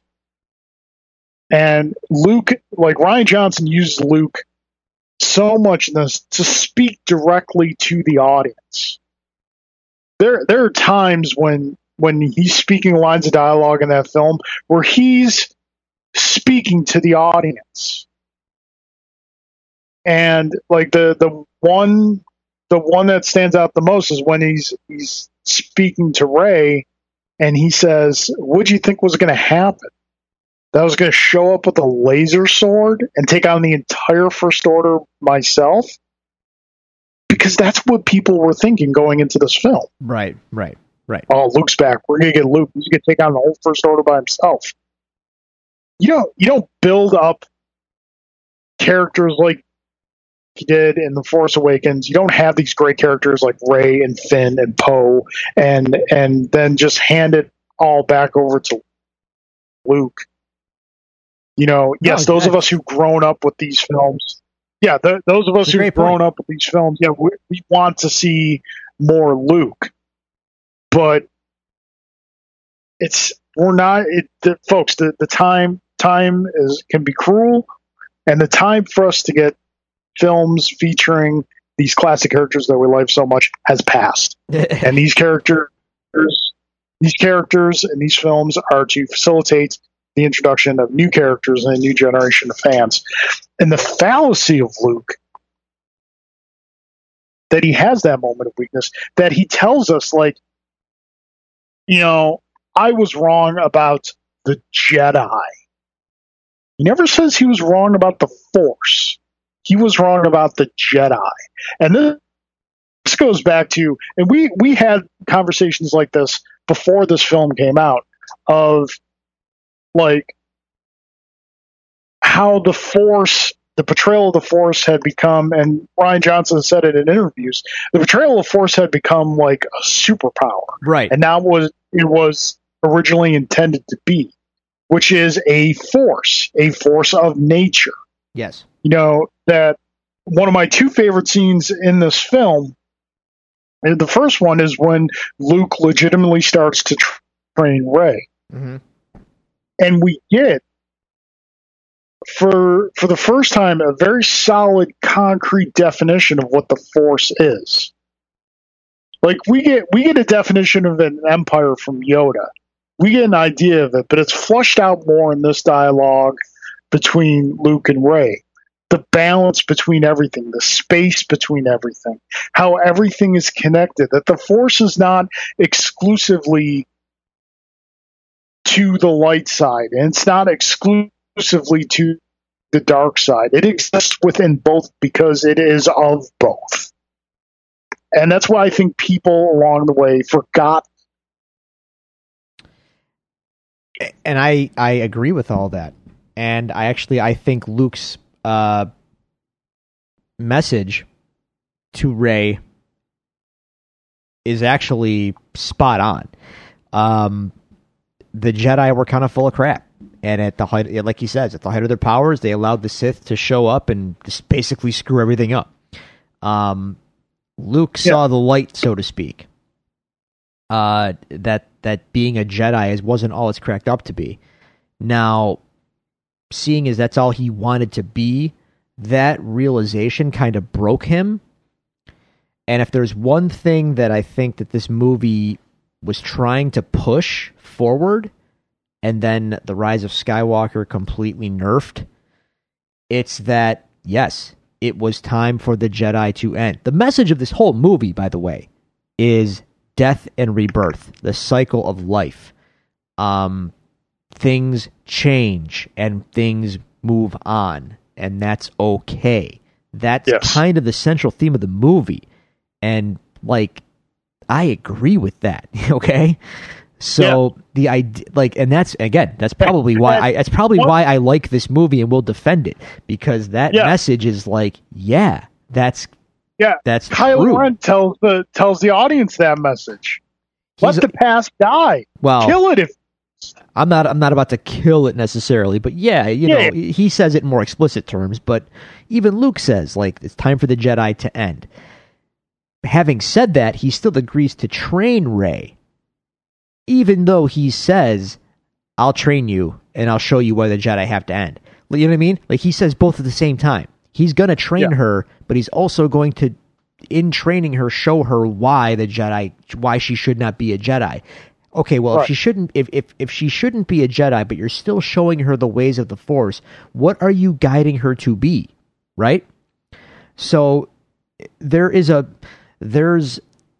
lane in this movie that I wish could have been taken. There's a lot of what ifs. Oh God, Carl, the what ifs of the sequel trilogy. But one of the lanes that I felt could have been taken was Rey learns from Luke, and she learns not just all the ways of the Jedi, but also what Luke has learned since becoming disillusioned with the idea of the Jedi. And she goes her own way entirely, right? And as even Yoda says in this movie, regarding young people, they are what we grow beyond. I'm sorry, we are what they grow beyond. Yeah. I did a Yoda thing, see? Yeah. You flipped it down and reversed it. Right. And that was intriguing to me. And that's the way I would have gone. However, Rise of Skywalker, again, reverses all of this back to status quo and whatever. We'll get to that next episode. And I'm sure I'll have a lot to say, and maybe I won't. I don't know. But again, looking specifically at this movie, it's turning things on its head in a way and saying, like, look, man, the Jedi were idealized and they still screwed up the whole thing.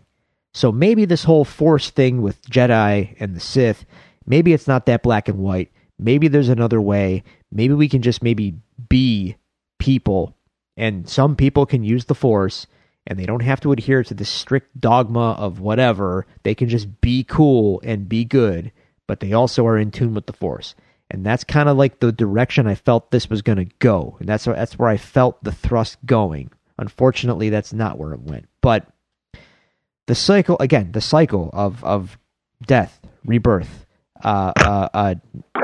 new overtaking the old, and that being just the natural order of things.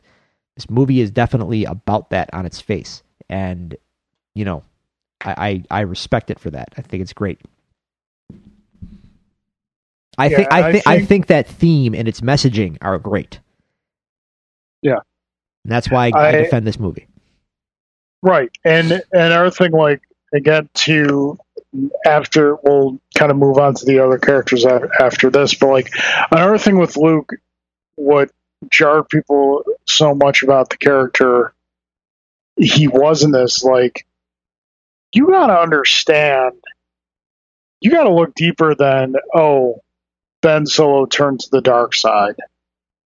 Yeah, on the surface that what it is, but you gotta look deeper in that. You have your sister and your best friend have entrusted you with their child. Right. Your nephew, your blood, they have entrusted you to take care of this child and essentially raise him in a way that he will not follow in his grandfather's footsteps.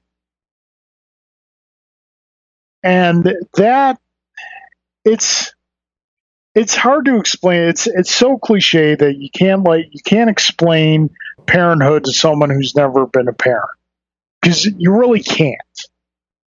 It's like it's like an astronaut trying to explain what the experience of outer space, being in outer space is. You can to some point, but unless it's something you actually experience, you're never going to fully understand it. The failure of losing Ben Solo is not just the failure of losing Ben Solo to the dark side, but it's also the failure of a brother to his sister and a best friend to another best friend. And I don't care what achievements you have. I don't care what you've been through and how much you've strengthened yourself through your life experiences. If something like that doesn't rock you to your core and really shake your foundations, I think there might be something fundamentally wrong with you as a human being. And I think people really undersell that aspect of the character in this film. Again, as he is written, I think it's great. It's just the question of do I consider how we got here to be valid? And I still struggle with that. However, in what they did and how he performed, like his narrative arc, it's great, and Hamill owns every second of it. Yeah. Now, having said that, I've kind of gone over why I like this movie, because I think thematically it works. There's a lot of things thematically in this movie that work, that I like about it. But structurally, it's really uneven and messy. And that's always bugged me, even as I defend the movie. So I don't know where to begin with this, to be honest with you. And I don't know that we need to delve too deeply. But can we just agree that maybe the idea of some kind of weird chase where people can come and go as they please from said chase to go to some weird casino planet that definitely reminds me of the prequels, and then return back to said chase is a little weird structurally for a movie? It's not that it's weird. It's just not great. It's not great, yeah. It definitely, for me, the key flaw in the film is the whole chase, Holdo not telling the plan. Like, I don't, the whole thing with Holdo not telling the plan could have been fixed with one line. Like, we're afraid the First Order has spies on the ship, or something adjacent to that. Sure. In my repeated viewings, though, I have noticed, like, Poe. See, the audience wants to back Poe because we know him, right? But in watching it again, it's like, dude, you definitely defied orders that got people killed in that opening scene. You did, okay? And then when Holdo takes over, that's what she knows about him. This guy defied orders and got people killed. So I don't know Holdo, so therefore my distrust is up as a viewer, as an audience member. However, given what is, when you really watch it again, it's like, well, wait, why would she trust this guy with anything, with any sort of information like that? And it makes sense. Not to mention, when the plan fully kicks in to send Finn and Rose on the mission to Canto Bight to do the code breaker thing, which, by the way, this is all very convoluted, and it, whatever. They're only tracking from the lead ship, and yada yada. Like, it gets very in the weeds with the techno babble, but whatever.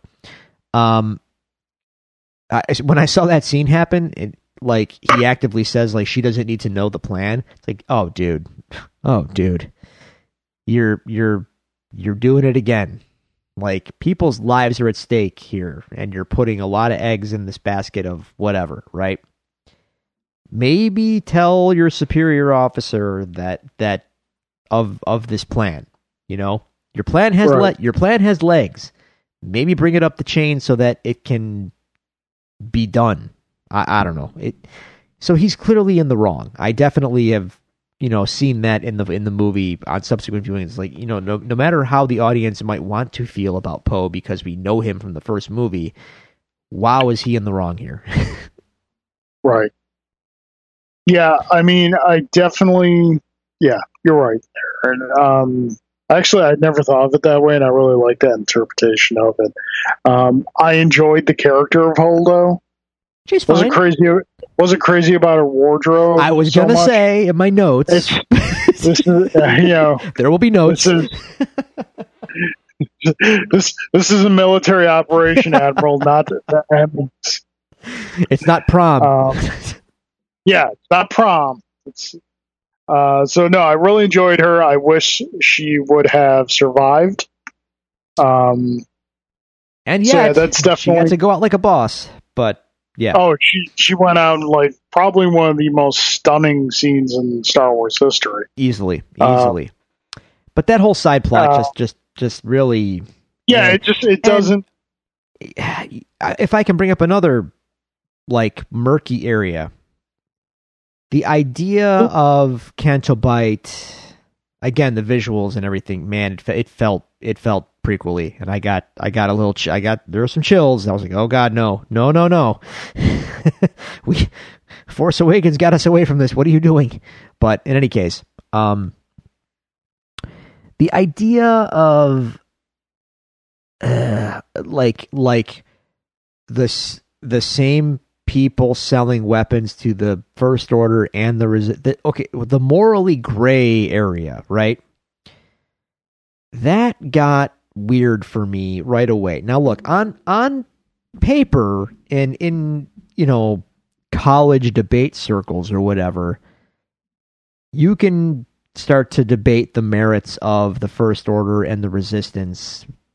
You know what I mean? Like we can have discussions about who's right and who's wrong, and maybe it's all kind of gray and weird and fine, okay. But let me. That's the weapon selling to both sides thing and all that, and like who's really good and who's really bad, and that's a heavy idea, and that's too heavy for Star Wars, okay? Like, we're talking about in general, this is a fantasy film, okay?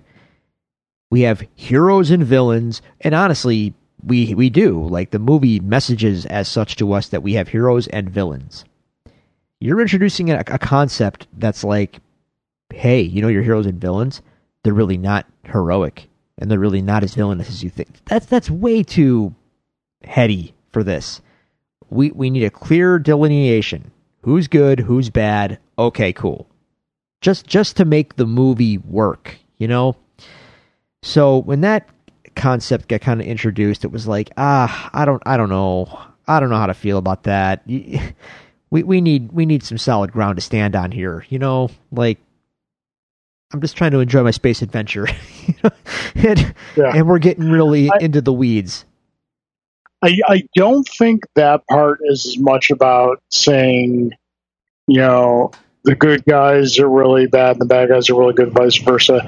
I think it's saying it's more to establish that in this galaxy, there are those who don't necessarily fall in line with either one, and they're just trying to survive and make a little scratch on the side. Like, I enjoy the character of DJ because he was Han Solo without the heart of gold. We got a straight up scoundrel who just took the best deal that was offered to him and took the money and ran. He doesn't get his comeuppance, what have you, in the film, nor do we see him at all, or is he mentioned at all in Rise of Skywalker?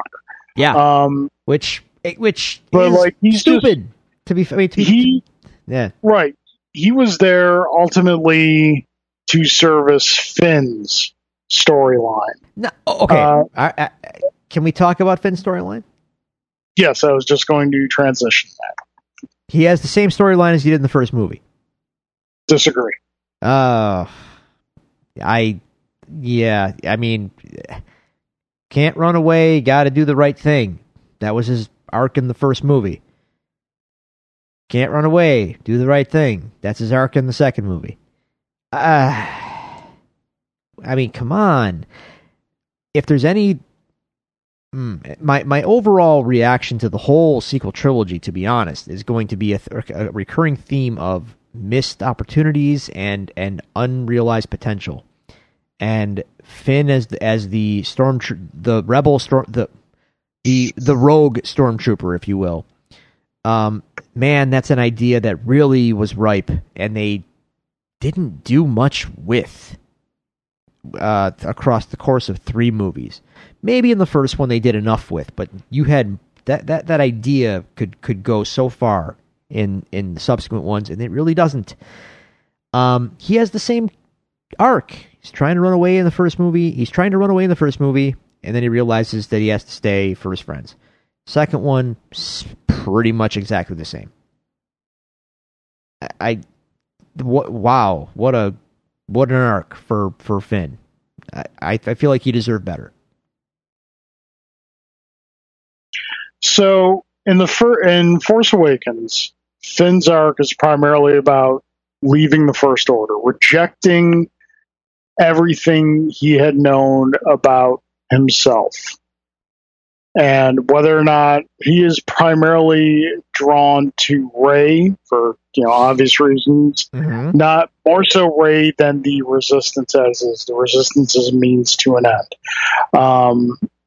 And so at the end of the film, he essentially is just trying to get to Rey. It's not about the Resistance. It's about running from, like you said, running from the First Order and rejecting that life that he was raised in. The second film, it starts with that because come on, he's been in a coma, so he hasn't had much time to develop his character in between the two films. It's true. Plus Last Jedi picks up like almost immediately, probably within a week or so after Force Awakens. So there's not a lot instantaneous, really, but yeah, you're right. Yeah, so there's not a lot of time for character development here. The Last Jedi for Finn is about accepting his place in the universe, finding his place in the universe, and finding out who he really is. And what part of that process was being shown who he potentially can be. And that is, for the longest time, and when I first saw it, I obviously wasn't crazy about the cancel bite scene, as most people are not. And I get it. Like you mentioned, it does have a polish to it that harkens back to the prequels. Upon further viewings of it, I feel that polish is necessary because you need to show Finn what he thinks he wants out of life.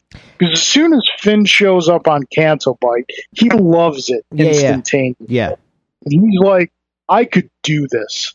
I could live like this with no problem whatsoever. It's the first time that we really see him express desire for a life that doesn't involve Rey.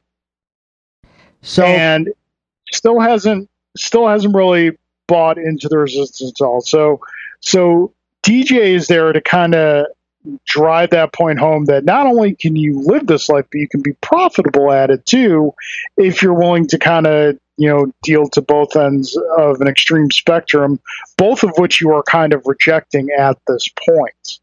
And through his experiences on Canto Bite with Rose, seeing Canto Bite through Rose's eyes and seeing what, going back to the First Order, getting back on that ship again, Finn ultimately accepts his place in the universe, not because of Rey, but because of his own choosing. He accepts himself as a rebel, as rebel scum. And that acceptance is demonstrated in his willingness to sacrifice himself for the Resistance. And a lot of people say, they should have let him do that. They should have let him, make that sacrifice and crash the ski speeder into the Death Star cannon and, have the glorious ending. But that's not what the movie is about. It's not about sacrifice. It's about finding your place in life. Yeah. And Rose, again, had to remind him of that. Yeah, no, that's true. That's fine. I don't disagree.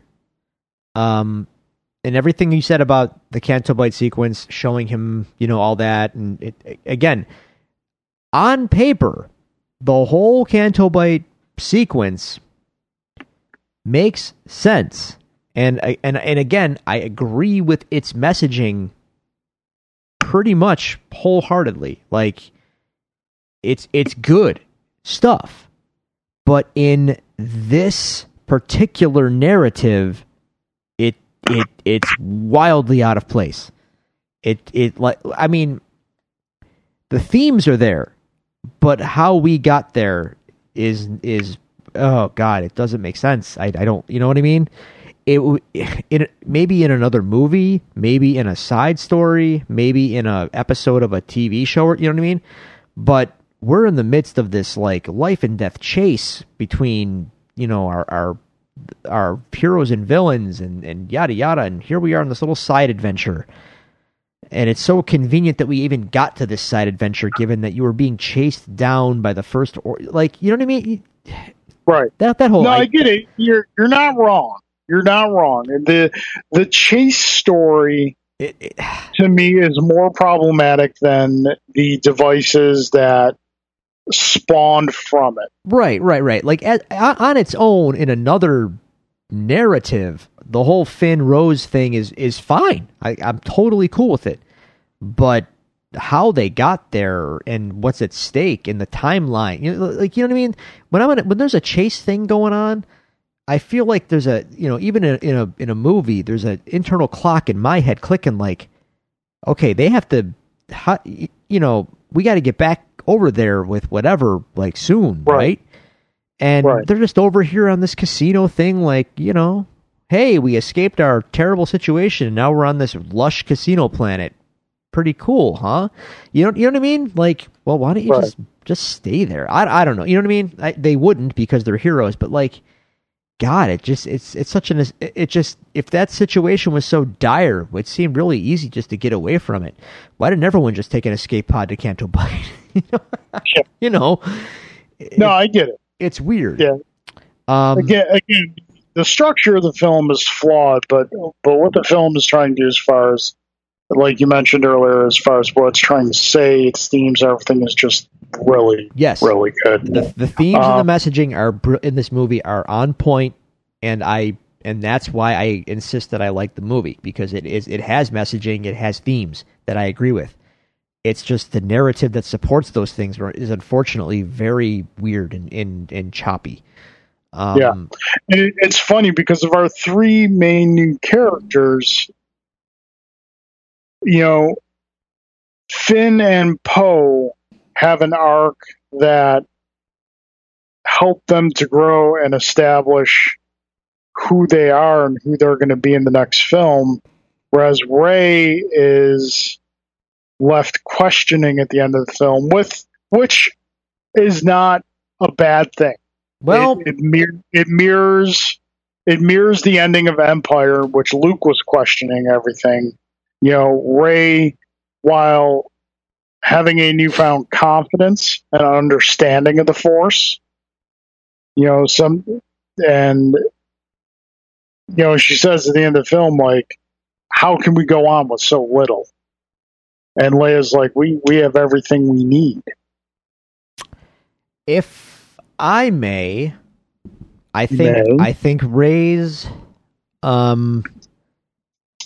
confusion is not that's her thrust in this movie, but this movie is Rey's self-actualization, and that aspect of this movie is actually great and perfect, right? And it's tragic and unfortunate that they had to undo it and whatever in the next movie because they just had to make her somebody related to somebody. Yeah. Whereas this movie's messaging is very, very clear that she is not anybody special, but that is not the point. The point is... Well, no, she is not anybody, but that does not necessarily mean she's not special. Right. That's what I was following that up. That does not mean that she is not important, and that does not mean that she does not have value. she absolutely does. And that's the point of the movie, that like greatness and specialness comes from anywhere. You don't have to be born into it or whatever, right? And it's not just evident in Rey's story and her acceptance of that, by the way, at the end. It basically, like when Ben tells her the truth about her parents, well, at least what we perceive to be the truth in this movie, she accepts it. She knows it already. He just tells her the truth. Yeah. And she comes to terms with it and decides it doesn't really matter, because after he tells her that, he presents her with a choice of, what to do, and she decides to do what she wants to do because it's the right thing to do. She self-actualizes, right? Right. And she saves the Resistance with her learnings from Luke Skywalker and whatnot, and she accepts her place as, whatever, as a Jedi or whatever she's going to be, and she is no longer, pining for her parents and all, like, you know what I mean? That narrative arc is closed. She has faced the truth, and after facing it, still is a hero and does the heroic deed, right? Now, that theme of greatness and coming from anywhere is even reinforced in the final scene of the movie, which, by the way, I will go to my grave saying is brilliant. Brilliant. You're talking about Broom Boy? Yes. Yes. That is brilliant. The kids playing with the makeshift toys, telling the legend of Luke Skywalker and all that, just for the kid to get chased off by an oppressor and show that he, even unbeknownst to himself of to what he's dealing with, you know what I mean? Like, he just casually brings the broom to his hand in that oh so casual motion that's like so quick you might miss it. That's brilliant. Yeah. And then he looks up at the stars because he wants to get out of this, his plight. Blah. Come on, man, it's obvious, right? Luke Skywalker wants to get off the farm. It is obvious, but it's brilliant. That kid is us, dude. Yeah, you know what I mean? Like, he's playing Star Wars toys, and then he wants to be in. Oh, it's amazing. And all that, again, self-actualization, the future, you are what all of it. All of it. You don't have to come from the noble bloodline to be special. This kid's in a stable. Rey is nobody.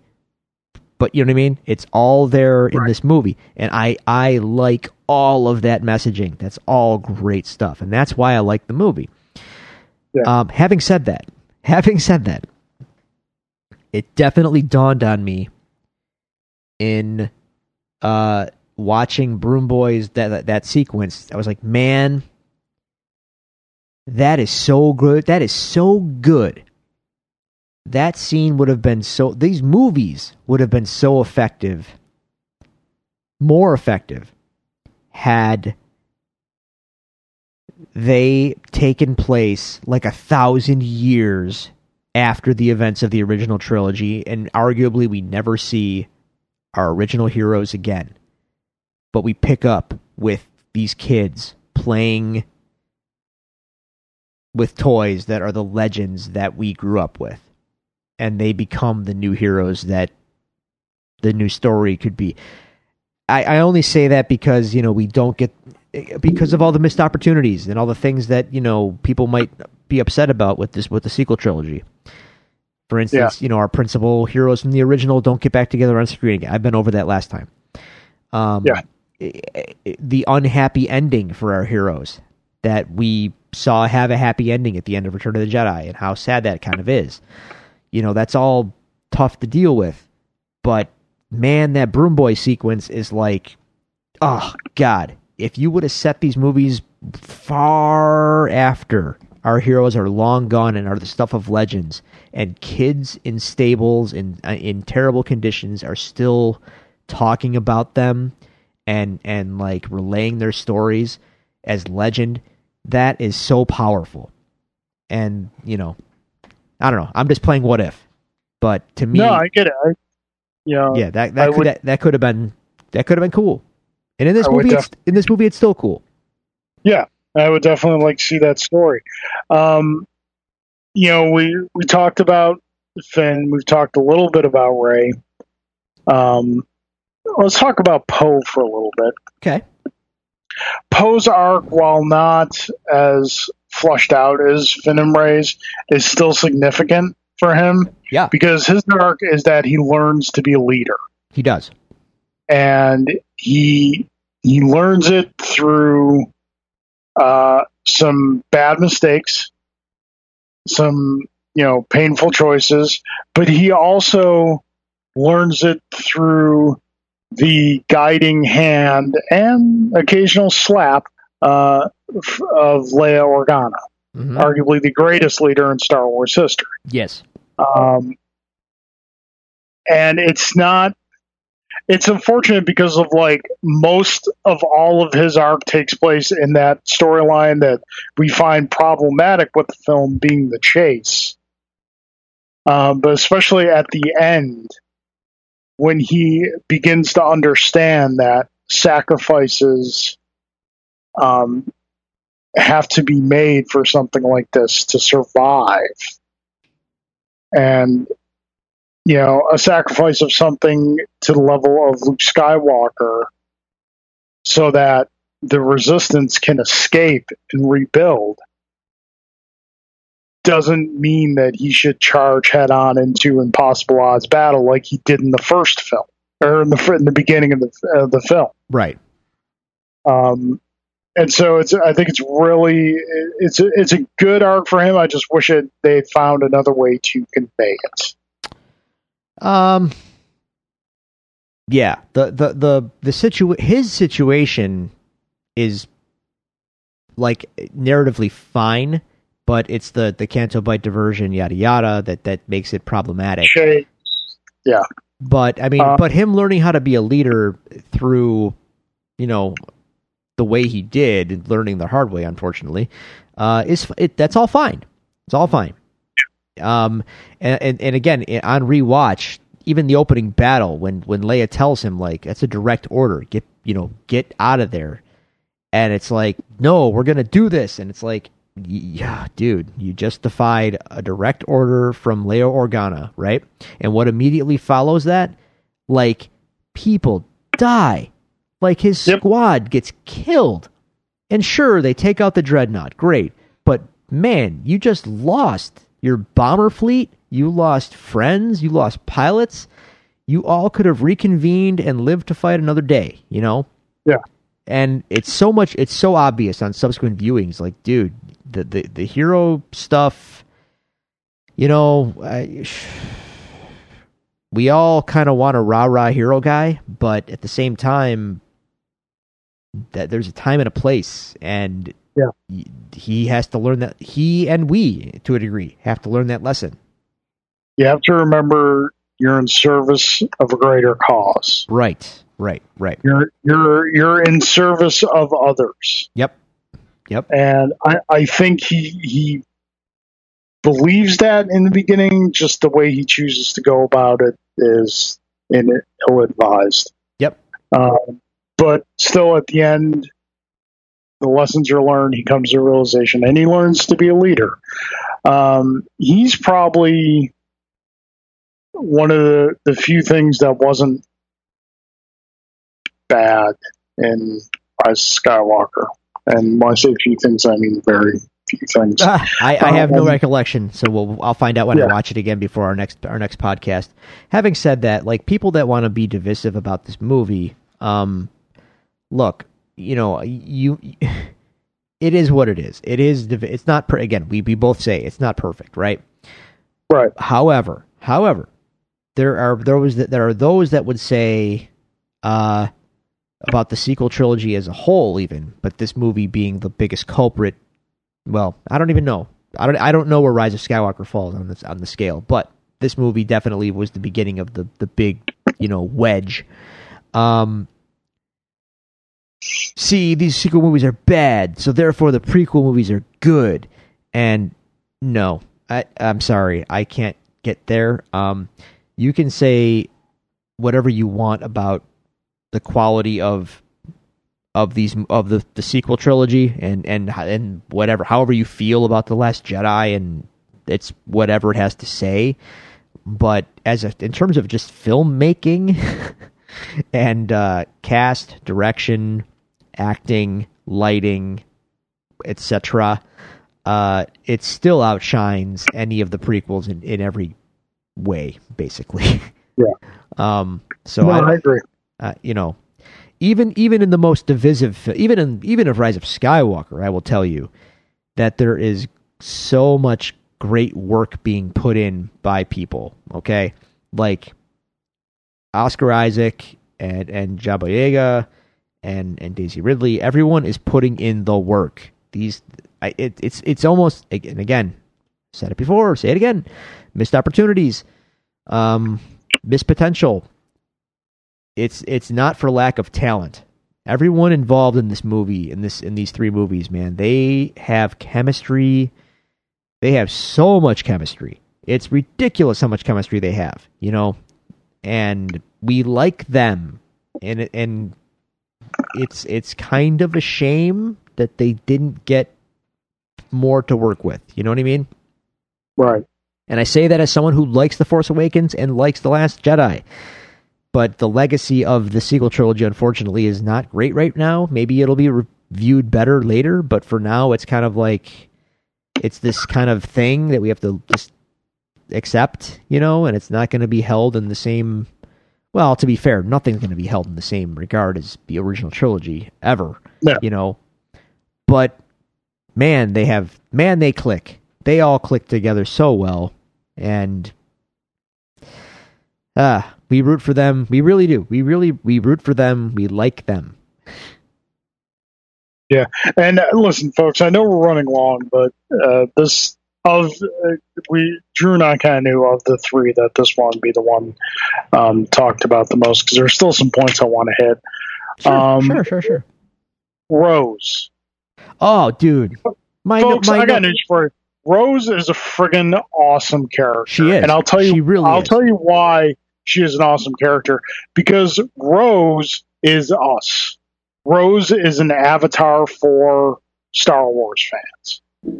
And she goes so far beyond that, but that's like her base makeup, what she's intended to be. And I'll tell you right now, if you have a problem with Kelly Marie Tran in this role, you know what? Just stop listening to our show right now. We're totally fine if you never want to download another episode, because this woman has so much heart and so much dedication, and the crap she took for playing a role that she did fantastically, and just was none of it deserved. Like if you've got a problem with anything I just said, just stop listening. That was pretty much my notes, actually. Like, man, she did not deserve an ounce of the hate that she got for this role. She's great, and her character is fine. And I don't know where people got off. I don't know. I don't know what that was about, because she's fine. She's great. Okay, she's great in the role, and her character is fine. I don't know what the big deal was, and I feel my heart goes out to her for all that crap that had to happen. Had to scratch that. The crap that happened did not have to happen. Should not have happened. Yeah. What's the problem? Her sister in the film, in the movie. Right. Her character's sister dies in service to the Resistance. When she encounters Finn, she is still processing this. Okay? And Right. and she is she feels like she's basically a lowly technician in this battle, right? Her sister Right. was a pilot, a bomber, yada yada. And now her sister's gone. And if her sister can't, affect things, what chance does she have being this lowly, technician on a ship? What in this conflict, Then she meets Finn, and I have a note about that. Like, even she has heard of him and his story, being a rogue stormtrooper who was escaped and left the First Order, and she is inspired by it. And from there, her character evolves, right? And it informs Finn's character. That's all great. That like it's all great stuff. And I don't know what the deal was. Rose is cool, and I feel bad that not only feel bad that she had to endure all that crap on Twitter. I feel bad that in the follow-up movie they sidelined her as a result of the Twitter people. Yeah. That's so dumb, but whatever. Right. We'll talk about Rise of Skywalker next time. Yeah. So, a real quick touchdown before we move on to one of the final characters we're going to talk about. I want to talk about Snoke. Okay. Drew, yeah. You know what the difference is between Snoke in this trilogy and Palpatine in the classic trilogy is? The internet. That's it. That is the difference between these two characters. Because people complain, we never knew who Snoke was. We didn't learn anything about Snoke. He was barely in it. Folks, if you look back at the classic trilogy, we knew nothing about the Emperor. We didn't even know his name was Emperor Palpatine. We never saw him except for one quick scene in Empire before Jedi. I got news for you. Snoke's got more time in these two films than Palpatine had in the classic trilogy. More screen time. He's got more lines. He did more. And people are all bent out of shape that he got killed in this one. When him getting killed was the best thing that could have happened for Kylo Ren. Yes, for Kylo Ren's story it is. However, just devil's advocate for what it's worth. I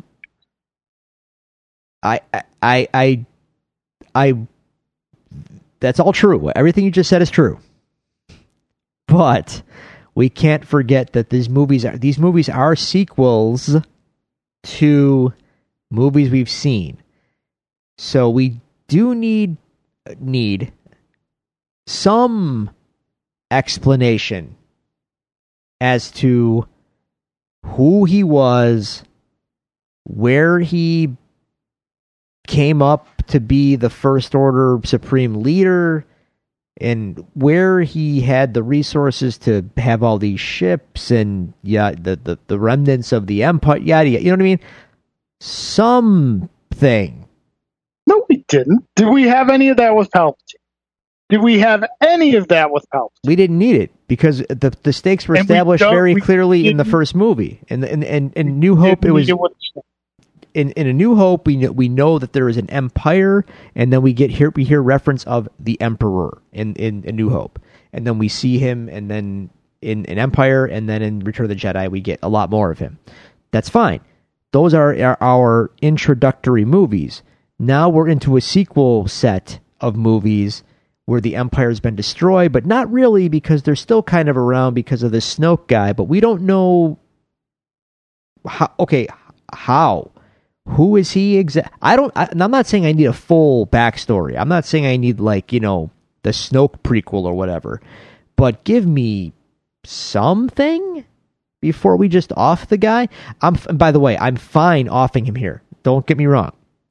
But, there's the whole thing leading up to that throne room scene. I felt like, okay, here's where he's going to relay how he reclaimed the Empire and yada. You know what I mean? Something. Even give me something before he's gone. Again, I'm fine killing him off here because, again, like you said, it's perfect for Kylo Ren's story. That's the important part. Snoke is not important. Kylo Ren is the important part here. Let's remember that. So I'm fine with that. But I understand, and even watching it now, I'm like, so how did this guy in the robe come to rule the Empire? Because I don't know, and we're never going to find out. And that's kind of a bummer. I don't care that he's dead. I'm fine with Kylo Ren killing him. In fact, that's pretty awesome. For Kylo Ren's narrative, it's perfect. But, man, a line of dialogue would have helped. Just saying, when the Empire fell apart, I picked up the piece. Okay, fine, cool. That's enough, Not to mention the fact that he's like a Sith Lord, and we have that whole.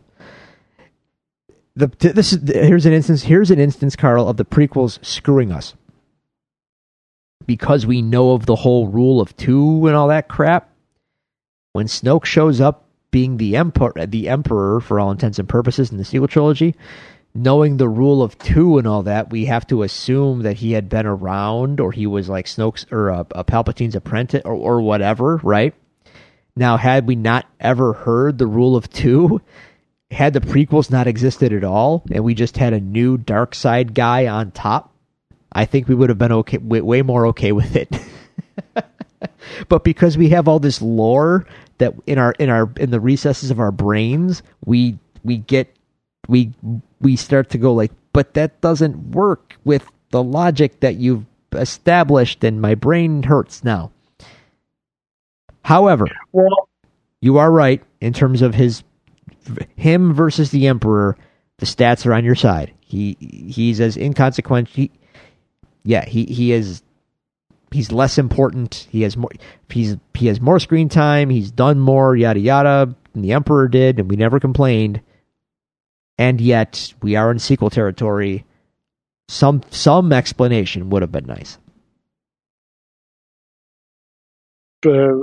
We didn't need it. Okay, that's fine. That's fine. The problem is the reason people got so bent out of shape from it is because we had 2.5, 3 years of, well, maybe he's this. It's true. Maybe he's maybe he came from this. Maybe fan theory. Star Wars loves 3 years fan theories. And people just wanting to know the answer when it just wasn't important. And you got what you got your answers in Rise of Skywalker. Yeah. Hope you're happy. Yeah. Hope you're happy. I'm not. Star Wars. I'm not. Yeah. So I'm not happy. We could have done better. Yeah. So let's talk about Leia really quickly. Yeah. Bittersweet here, obviously, because we had lost Carrie Fisher shortly about a year or so before the film's release. I think I know it was before the film's release. Mm-hmm. So we knew this was kind of our last legitimate time with Carrie Fisher in this role. She kills it like she always does. Every scene she's in, she's fantastic. The space Leia scene, as it's come to be known, mm-hmm. I'll be the first one to say, does not look great. See, but I wrote down in my notes, I don't get the problem with this at all. It's fine. I don't understand. No, it's fine. People get bent about this. They really do. I don't get it. I just didn't want the character to go out like that. And she didn't.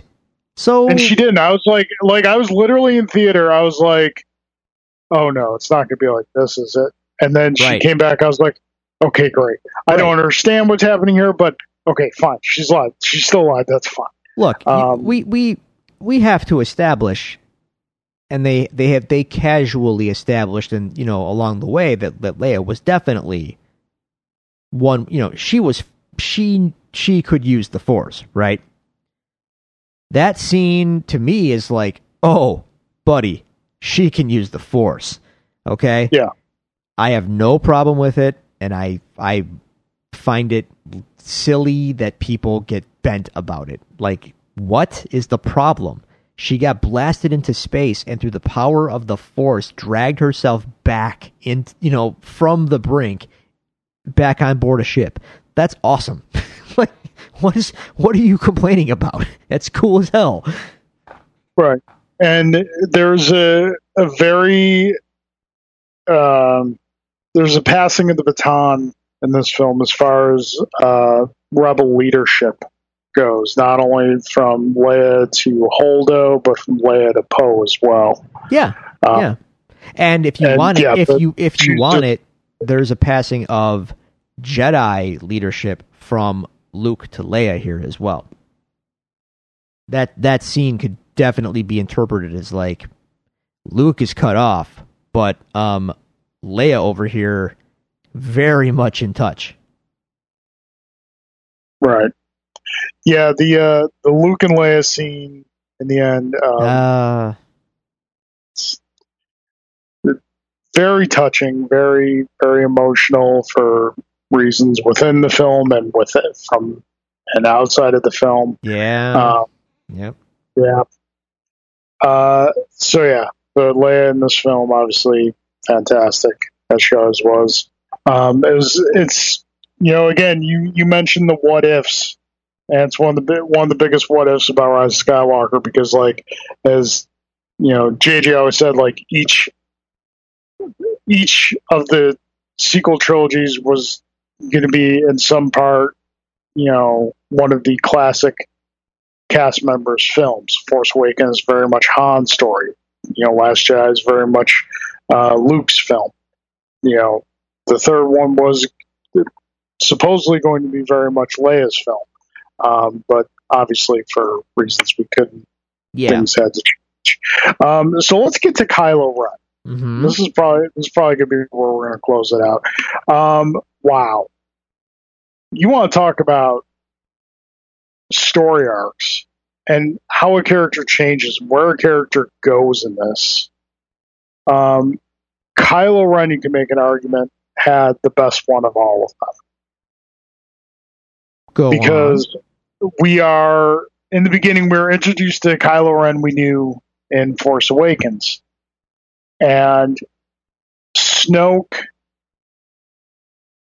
kind of sees it's time for him to leave Vader behind. It's time for him to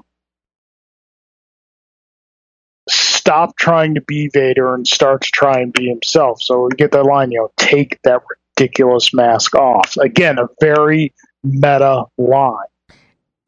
Does he mean it literally? Yes. Is it also meant figuratively? Yes. And we see shortly after that scene the rejection of what that mask means, and him becoming more him, a full person unto himself. And towards the end of the film, we see that no, he is not Vader 2.0, because he is not going to turn back to the light side. Right. He is Kylo Ren. Ben Solo is dead. Yep. He is Kylo Ren, supreme leader of the First Order, fully set in his way, fully determined, and it was great. See, and again, potential what ifs, because we know where we know where this goes in the next movie, right? Yeah. But I agree with you. I've been on record. I'll say it again. I'm firmly team no redemption, because you killed Han Solo, buddy. Anyway, he struggles. He's clearly struggling in this movie, right? And when presented, when he does the air quotes right thing, kills Snoke, saves Rey. Yeah. Immediately after doing that, what does he do? He wants to take power and rule. And Rey immediately knows, like, you haven't really changed at all. Right? Yeah. And yeah, like yeah, that's his arc, man. Like we can get deeper into that. I suppose I'm not for nothing. I'm flaming out, but no redemption. He had his conflict. He has to stop trying to be someone else and start being himself. And what does himself end up being? Like you said, he just wants power for himself, not to live up to any kind of legacy, not to fulfill someone else's destiny. At a certain point in the movie, that being the ending, he's gone through all those phases, and he decides, like, I'm gonna take charge for me. And wrong choice, buddy, and no redemption. But we didn't. I mean, it's like poetry; it has to rhyme, right, George? Yeah. So, he's great, though. Adam Driver, by the way, is great. Oh my God. Even though we don't like where the character goes in Rise of Skywalker, Adam Driver is still just like still killing it. Yep. Everyone is. I might not like 100% where all this goes, but like I said, I'm not gonna shortchange anyone's effort in these movies. The work is put in. It's all there. It's on the screen. Yeah. Yeah, and the whole Rey and Kylo thing is, they have a lot of chemistry. Man, this cast, yeah. The chemistry with everyone involved. My God, I don't know that they needed to go any further than they did in this movie, but when they clearly touched a nerve with fans in this with them and the teasing of the union and the turning and the double turning and yada yada. Yeah, that's all very good, but I thought it was very clear at the end of the movie that she firmly rejects the union idea. I mean, she's the one who actively closes the door while they are within, their little connection with each other. And she just goes like, I'm out. See ya. And that's good. He made his choices and he decided what he wanted to do. She made her choice and decided what she wanted to do. And really, and talk to me about this really quickly. That was the thing that really confused me about this movie. Is the feeling at the end of the movie. This movie had a strange sense of finality at the end of it that left me confused and not sure and not excited about the prospect of a third sequel movie, which is weird, right? Like, shouldn't I be on the edge of my seat? And this one just felt like final. And it was very, and I think I relayed that to you too, and you said the same thing, like, where the heck are they going? Because this movie really feels like it closes off so many avenues. The ending of the Last Jedi feels so final. Even though we know, okay, even though we have clearly established Kylo Ren, evil overlord, Rey, Resistance hero. Okay, we now have those things clearly set in stone. Decisions on both characters' parts as to what their destinies are. So that does set up for a third, but the feeling at the end of this movie doesn't feel that way. Yeah, I mean, it definitely feels that the Resistance has been defeated. Yeah. I mean, come on. The entire Resistance is able to escape on the Falcon. That's not an army. They hint that there are other supporters that just didn't answer the call. I would have probably liked to have seen a greater time jump between Last Jedi and Rise of Skywalker. It's 1 year. I said in between, like, I'd really like to see like a 10-year time jump. Wow. And like, you have, if you do a time jump like that, then a rebuilt Resistance is more believable than, kind of what we had. But yeah, the ending of the film, only because like you're left in, especially the first time you see it. Obviously, Luke sacrifices himself for the Resistance, and I love the thought that with his, because like you see that last scene with him, and he's looking at binary suns before he becomes one with the Force. And I love the thought that, you know, the planet that he was on, its name escapes me at the moment. Octo or whatever? Octo. Yes, thank you, Octo. The planet that he was on was did not in fact have two suns, but that he used that last bit of his life force to force project himself to Tatooine to see that one last time. Huh. And that's the interpretation I subscribe to. Okay, fair. And just that last moment, and then like the clothes drop and everything, and so yeah, you're left with an uncertain and, you know, kind of sense of finality that doesn't really lend itself to another film.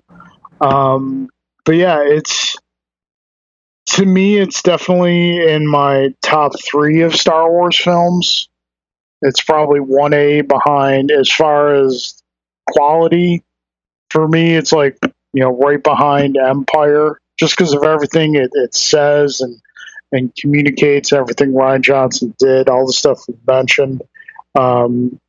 It's unfortunate, again, that's as divisive as it is.